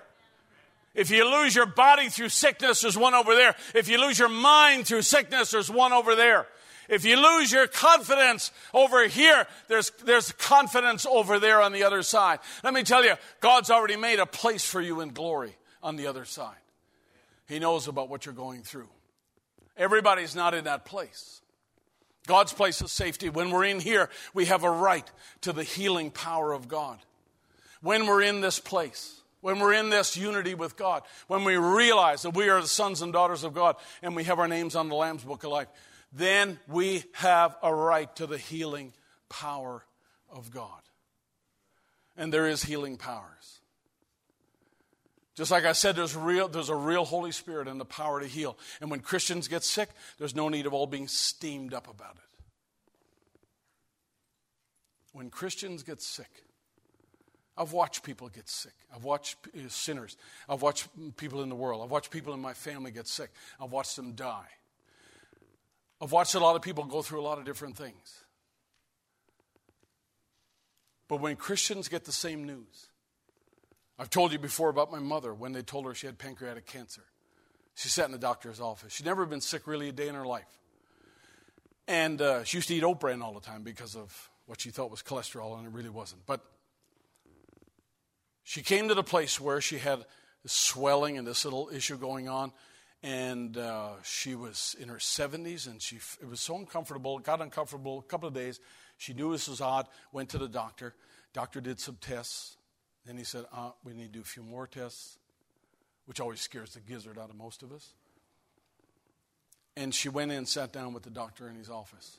And I wasn't there. I was on my way there, but I wasn't there. And he looked at her and he said, Mrs. Coffey, he said, I'm sorry to have to tell you, but you have pancreatic cancer. Generally, when they find pancreatic cancer, it's generally too late to really do anything about it. And they said, we found you have pancreatic cancer in an advanced stage. And he said, you only have, according to our estimates, 2 months to live. Now, she'd been healthy all of her life. And he told her, he said, you only have 2 months to live. And he said, as a result of that, he said, we're not going to treat you. Our decision is that we're not going to treat you. He says, we're going to let you enjoy the quality of life for 2 more months and spend it with your family. And he says, I'm so sorry to have to tell you the news. I said, Mom, what did you do when he told you that? What did you say? How did you respond to that? As a believer, I said, as a believer, I know what you would do as a Catholic. You'd go light candles and you'd go start buying mass cards for masses to be said after you're dead. And I said, but as a believer, I said, what did you do when the doctor told you that? She said, nothing. I said, what do you mean? She said, it didn't scare me. It didn't bother me. She said, I took it as news, like all other news that you get, something you didn't know, now you know. Now you know what's going on. Now I've reached my time. This is what I live for. This is what I believed in. And when my time is up, you know what? God's going to escort me to the place that I belong. And I said, really? She said, really? And I thought to myself, and I've often prayed, that if I got to go, I'd like to go like that. I'd like to go with that confession. I'd like to go with that testimony. And in the last of her days, when she was able to think clear, the last of her days, I'd sit on her bed and I'd say, what do you want to talk about? What do you want to do? And she said, read my Bible. She'd take her Bible. And I have her Bible. And one time she dropped her Bible in the bathtub. I shouldn't be telling you this, but she dropped her Bible in the bathtub. And she loved her Bible so much that, it got wet and it expanded and it got all puffy. And she took her Bible and laid out every single page like this in her Bible and ironed it to try to get it flat again. She loved her Bible so much. And I have that Bible. It's a very special treasure to me. And she had her Bible with her, and by her bedside she gave it to me. And I said, all right. I said, I'll read. What do you want me to read? I said, I'll read anywhere you want. She said, Philippians chapter 4. I said, if you'd read that for me. She said, you can start at chapter 1, verse 1 if you like. But she said, I like the whole book of Philippians. And I'd read it to her over and over again. And she'd just close her eyes and she'd just listen to it. And she just enjoyed it so much. Because to her, it was something that really spoke to her heart. It was meaningful to her. And I think it was meaningful because she knew the author. Now let me tell you a little story. Brother Branham had a great respect for Paul Rader. He lived in Chicago. He died during Brother Branham's time, and he was a great minister and well known in his time. And he was telling the story of how that he was a big fellow, and his brother Mark. They were big fellows, and they were at one point they were loggers, lumbermen, and they were out in the backwoods somewhere in the States. They were out in one of the western states, and they were out there. And Paul Rader contracted a disease.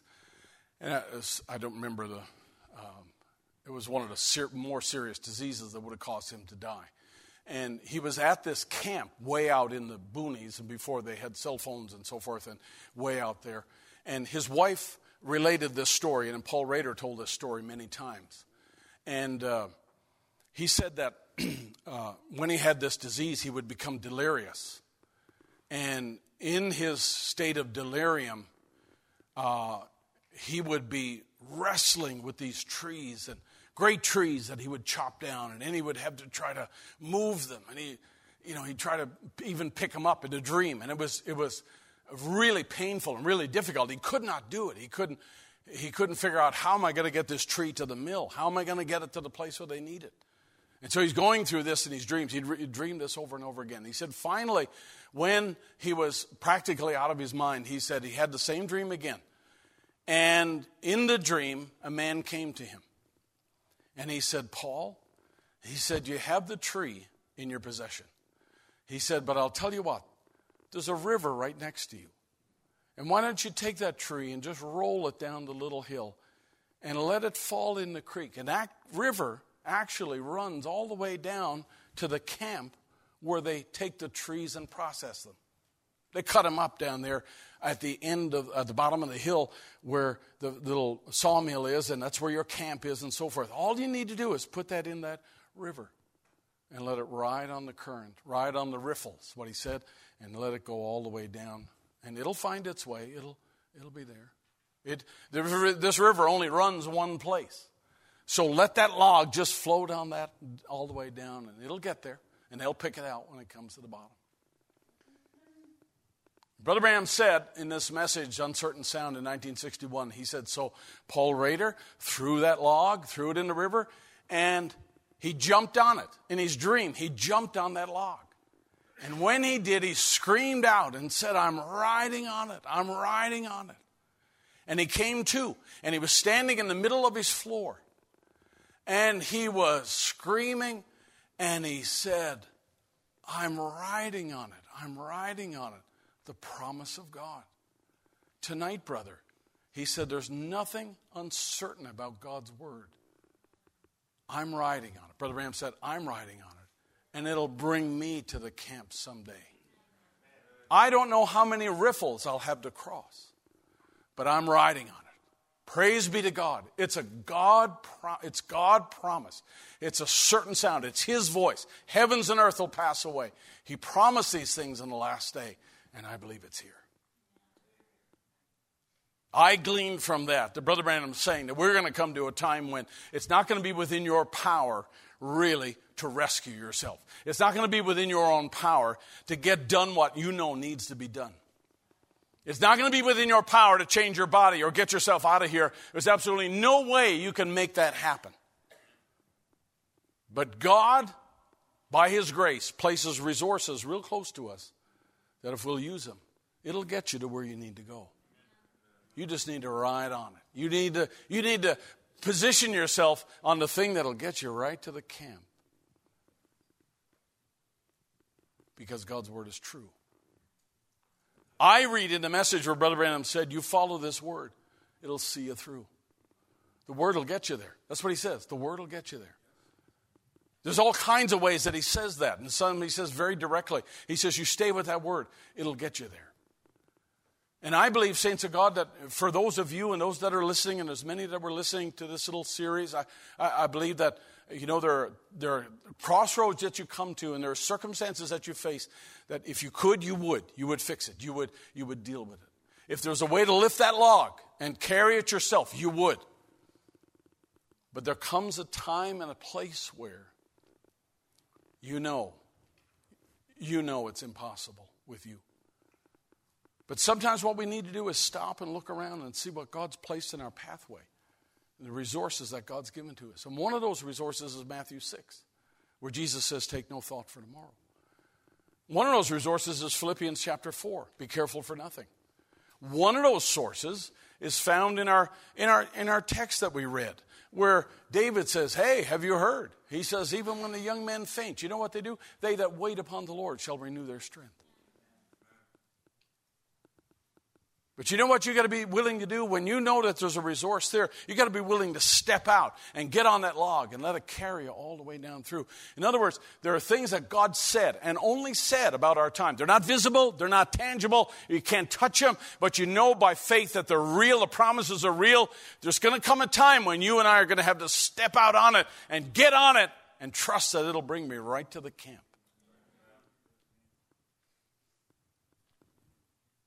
And the hearing of the word is all about building your faith for that time. And in the season where you're going through this valley of fret and this time of frustration, it's a good thing for you to say, Lord, I've tried everything I know. I've Googled everything I can. And Lord, I'm just going to swing one leg over and park myself on that promise. And I'm going to trust it's going to take me to a place of peace. You're going to get me over this mountain. You're going to get me over this hurdle and come to a place where I can put my feet firmly on the ground. I know you're not going to take all the worry and anxiety out of this world. I know you're not going to take all this pressure out of the world. But you did give us something to do with our personal pressure, and that is to give it to Him. Brother Branham said, then it's His problem, not yours. And when you take your broken appliance or your broken lawnmower and you give it to the repairman, you walk out that door. And some way or another, you believe He's got what it takes to make that thing run again. I got to believe that my God, the God that we serve, the God we've quoted, the God we've heard about, I got to believe. I think I'm convinced enough that my God that we serve, I can leave whatever problem I have in this life to Him and say, Lord, I'm going to walk out that door and I'm going to trust that you're going to fix this problem. Until it comes to the end of the road for all of us when God says, there's a promise right there. All you need to do is throw that log in it and jump on. It's going to take you there. Because Brother Branham said there's going to come a time, he says, when the skies will be full of missiles and all the other things will break wide open and there's nowhere you can turn. There ain't nowhere you can turn. Be time then, I think all of these experiences in life are training us to get ready for the time when we got to park ourselves on that log and just say, I'm going to go for it. I can't see that camp. I can't see that place, but I believe it's there. Let's have our musicians just slip up, if you don't mind, to the front here. There are some times that even though it doesn't make sense, there are some times when all you should really do is swing your leg over the bed, the side of the bed in the morning, and just sing, count your blessings one by one. Be thankful to God. And just say, Lord, I can't do a thing about yesterday.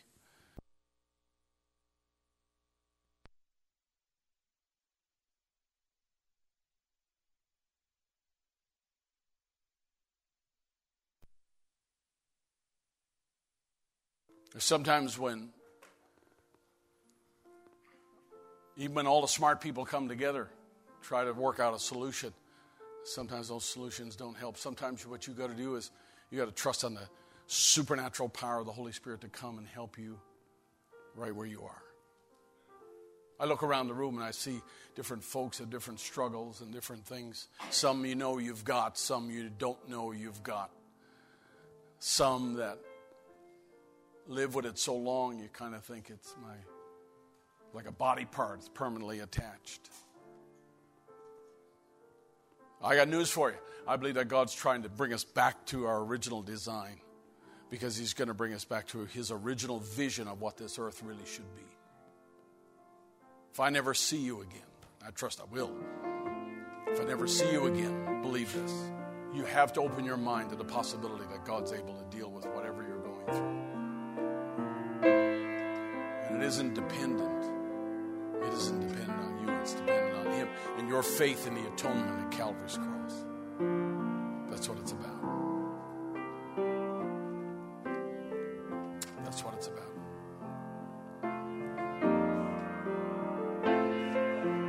Cares on him. Let's stand to our feet. For you, he is our peace. He is our peace. Sing it again now. He is our peace, who has broken down every wall.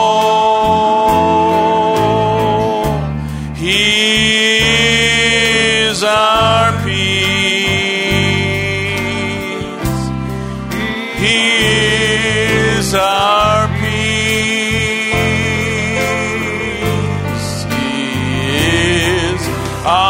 peace, who has broken down every wall. He is our peace. He is our peace. Sing it now. So cast all your cares on him, for he cares for you. He is our peace.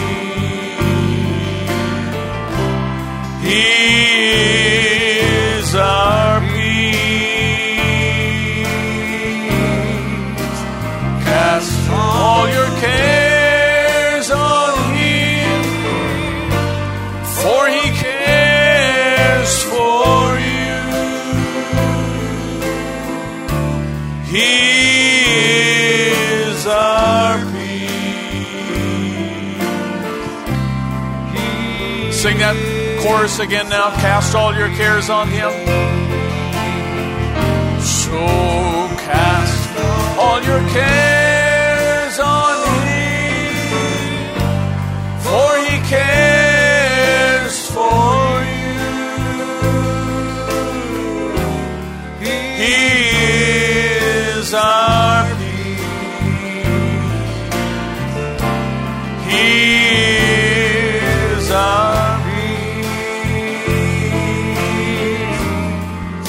Yes, cast all your cares on Him, for He cares for you. He is our peace. He is our peace.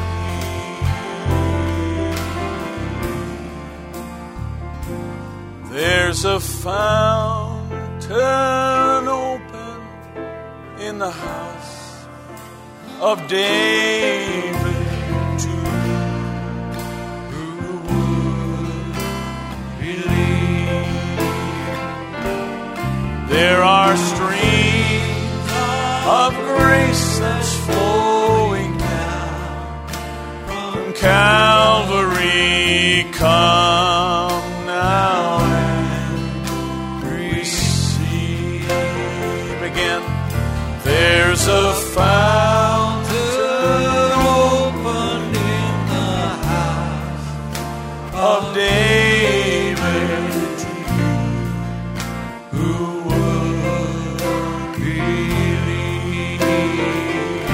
And there are streams of grace that's flowing down from Calvary.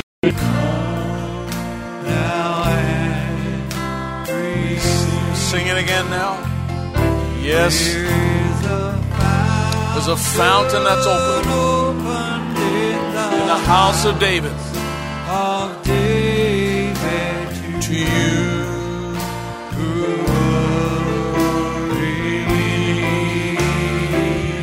And there are streams of grace that's flowing down from Calvary.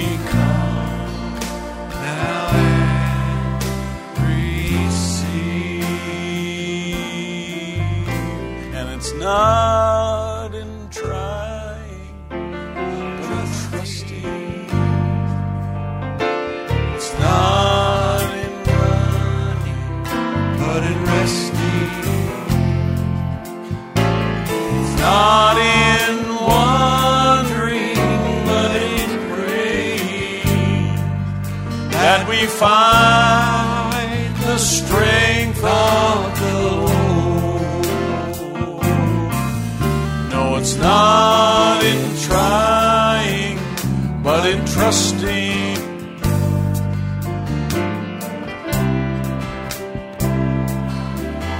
But in resting. No, it's not in wandering, but in praying, that we find the strength of. One more time. Close your eyes, just sing it to Him now.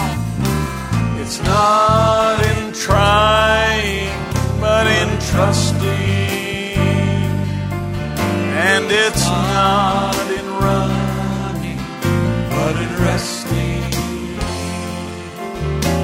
It's not in wandering, but in praying, that we find the strength.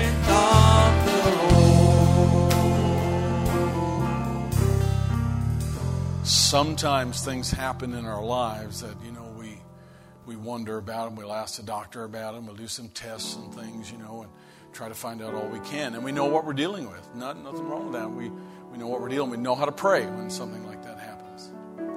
That's all right. But there are times when, like the woman with the blood issue, you remember? And she doesn't know why. She spent all of her living trying to fix this problem. And she's going through this and dealing with it for 18 years, I think it is in the scripture says. And then all of a sudden, there's Jesus walking by. She's had this problem a long time, but all of a sudden, Jesus is passing by. She's not going to ask for a whole lot of solutions. She's not going to ask for a diagnosis. She's not going to ask for what's his recommendation. She just reaches out and touches the hem of his garment. And as soon as he does, based on her faith, as soon as he does, he stops. He says, somebody touched me in a way that nobody else is touching me. And there's that touch of faith. But there are times when the roots go deep. There's times when it takes some time to untie knots and to get things straightened out. And then there's other times when Jesus is passing by. You're better off just reaching out and taking advantage of the moment and reach out and just ask Him, Lord, you're here. I know you're here. And I believe He's here today. I really do believe with all my heart His presence is with us today. You don't need to have a whole lot of science. You don't need to have a whole lot of time. Just reach out and touch Him as He passes by. And be sincere for a moment here. Be sincere. Lock yourself in with Him. Forget about everybody else and what's coming next. Just lock yourself in with Him and say, He's passing by. And you reach out. And Lord, I have a need. And it might be something in the subject we're talking about, anxiety, but it could be other things. You might be bound by something. You might have a sickness. You might have a fear. You might have whatever the situation is. You might have somebody that you know, but she took advantage of that moment and just touched him. And he never rebuked her for that. He never corrected her for that. He said, your faith has saved you. He says, go on your way. When you get into a spot, and I believe we're in a spot, and you realize He's present, Lord, I want to reach out and touch You now. I got a need. Jesus is here. Oh, Jesus is here. And I receive Him.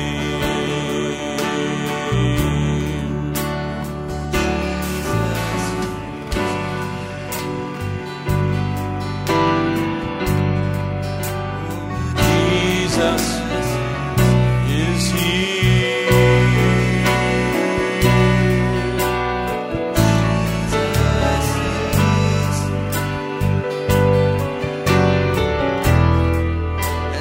I believe Him.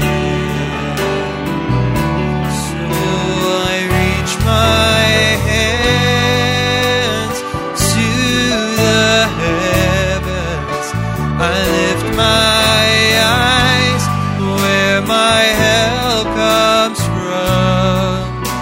I look to You, my rock, my trust in You, for healing is here. Oh, healing is here. Healing is and I receive it, for healing is here. Oh, healing is here. Healing is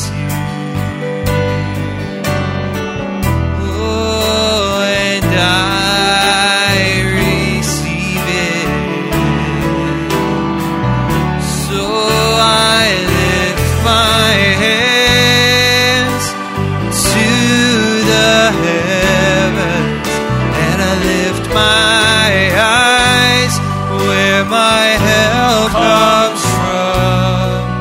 I look to You, my rock, my healer. I trust in You. Now freedom is here. Freedom, yes, Lord, we believe it today. Freedom.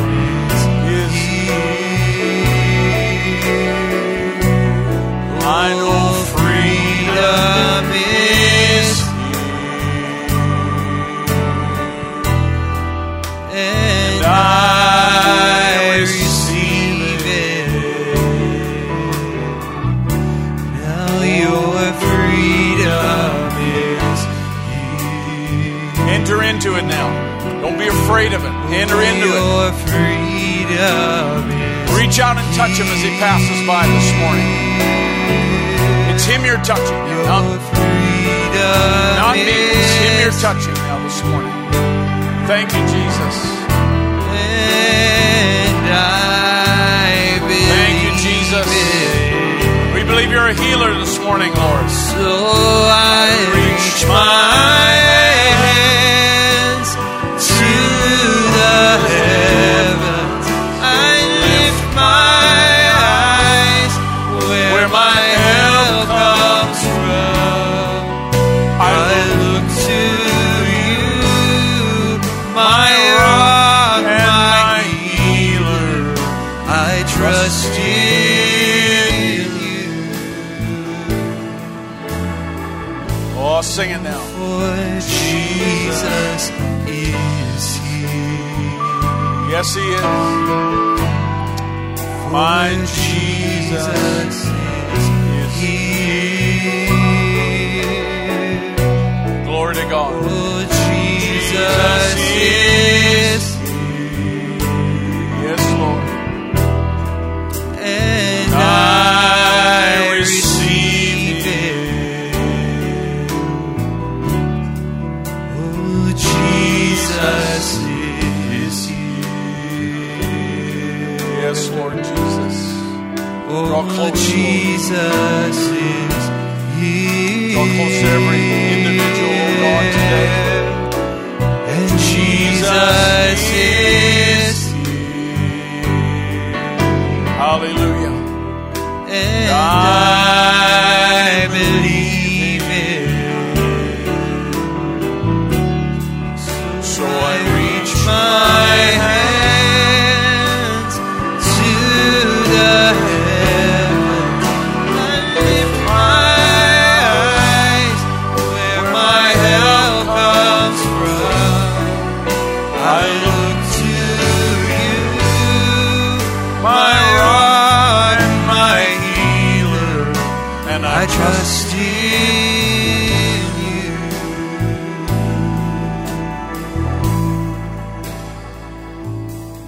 So sickness can't stay any longer. Your perfect love is casting out fear.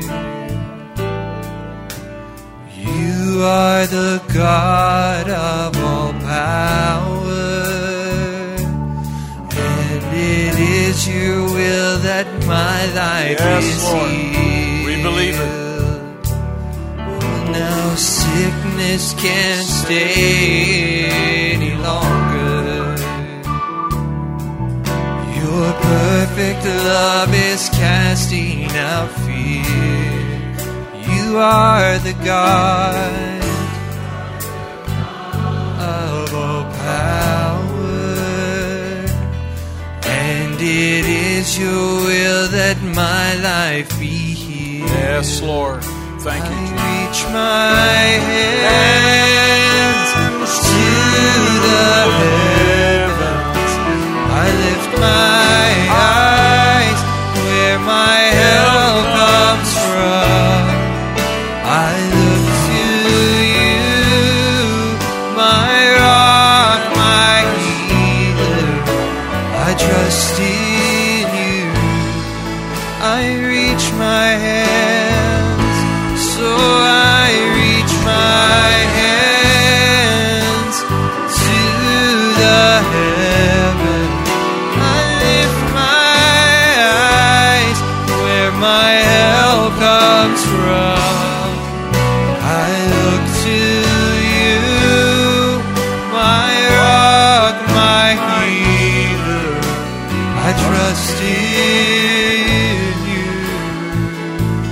One more time. Jesus is here. For Jesus is here. Oh, Jesus is here. Jesus is here. And I receive it. For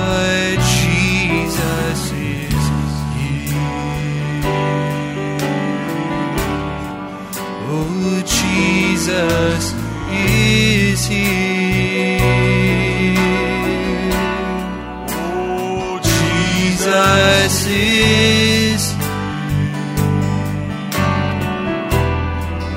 and I believe it.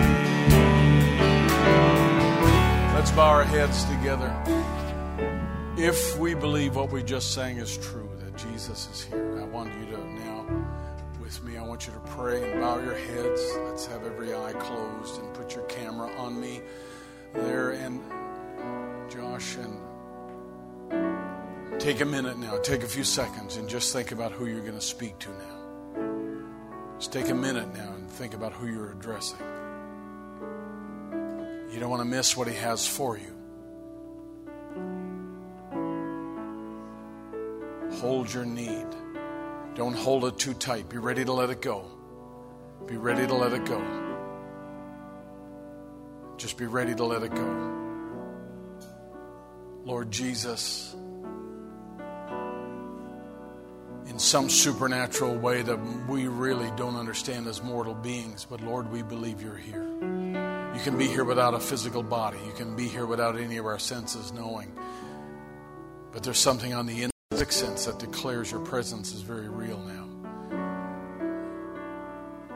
And Lord, I'm praying for all of these people, and I trust, Lord, that they're reaching out to you and letting go of the things, Lord, that have scared them, the things, Lord, that have troubled them, the physical conditions, the troubling spirits, maybe the lies they believed about themselves. Lord, may they let it go now. May they just release it, Lord, into your presence and lay it at your feet, Lord, this morning. Let them have the courage to let it go, Lord, and believe that they're forgiven. Lord, they are free and they are healed in the name of Jesus Christ. Whatever the situation is, Lord, we bind all of it together. It can still not be too overwhelming for you. So, Lord Jesus, we give it to you in faith today, and we trust you. We believe you. Because you're here, you're present among us, Lord. Just like you said you would be. Lord, we come presenting our token today over these prayers, and we thank you because, Lord, we're supposed to come with thankfulness. We're thankful, Lord Jesus, for the fact that you paid the price and you don't require anything of us. You don't charge us. You've simply freed us. You don't bind us with a burden, but Lord, you untie the burden. You don't ask us, Lord, to be a certain thing. You just want us to be originally what you made us. Now, in the name of Jesus Christ, may this people be set free, Lord, and may every individual let go of the thing, Lord, they're holding on to today. The thing, Lord, that they thought maybe this would never happen to me. But, Lord, you're a healer today the same as you ever were. And you're the Prince of Peace. And may the Prince of Peace be very real here today to bring deliverance to those who need it. Father, I'm asking you now, not because we are worthy and not because we have earned it, Lord, not in any way, but we're asking because we believe you died on Calvary's cross, and in the stripes you bore, our healing was secured. Our redemption was secured. We believe that with all of our hearts. Now, come, I pray, brood over this place. And Lord, touch each heart, each soul, I pray. The people we're praying for, people we're reaching out to. Lord Jesus, I think of my wife today, and Father, ask that you would be merciful to her and just help her to be well. Are traveling, Lord, in the mission field. And Lord, people abroad who are listening, and Lord, the people who are right here in your presence today. There's something about it, Lord, we just don't want to leave. We just love it so much. Have your way, Lord, we pray. We thank you for it. We thank you for your deliverance in Jesus' name. In Jesus' name we pray. Thank you, Jesus. Let's give him thanks and praise, saints.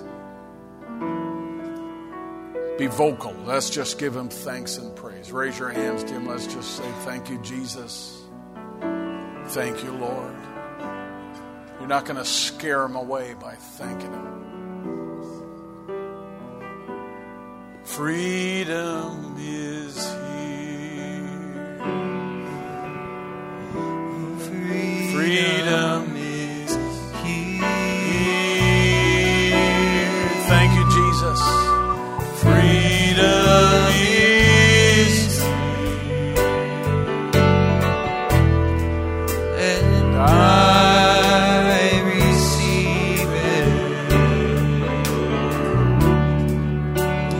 Freedom is here. Freedom is here. Freedom is here. And I believe it. Sing it now. I reach my hands to the heavens. I lift my eyes where my help comes from. I look to you, my rock, my healer. I trust in you.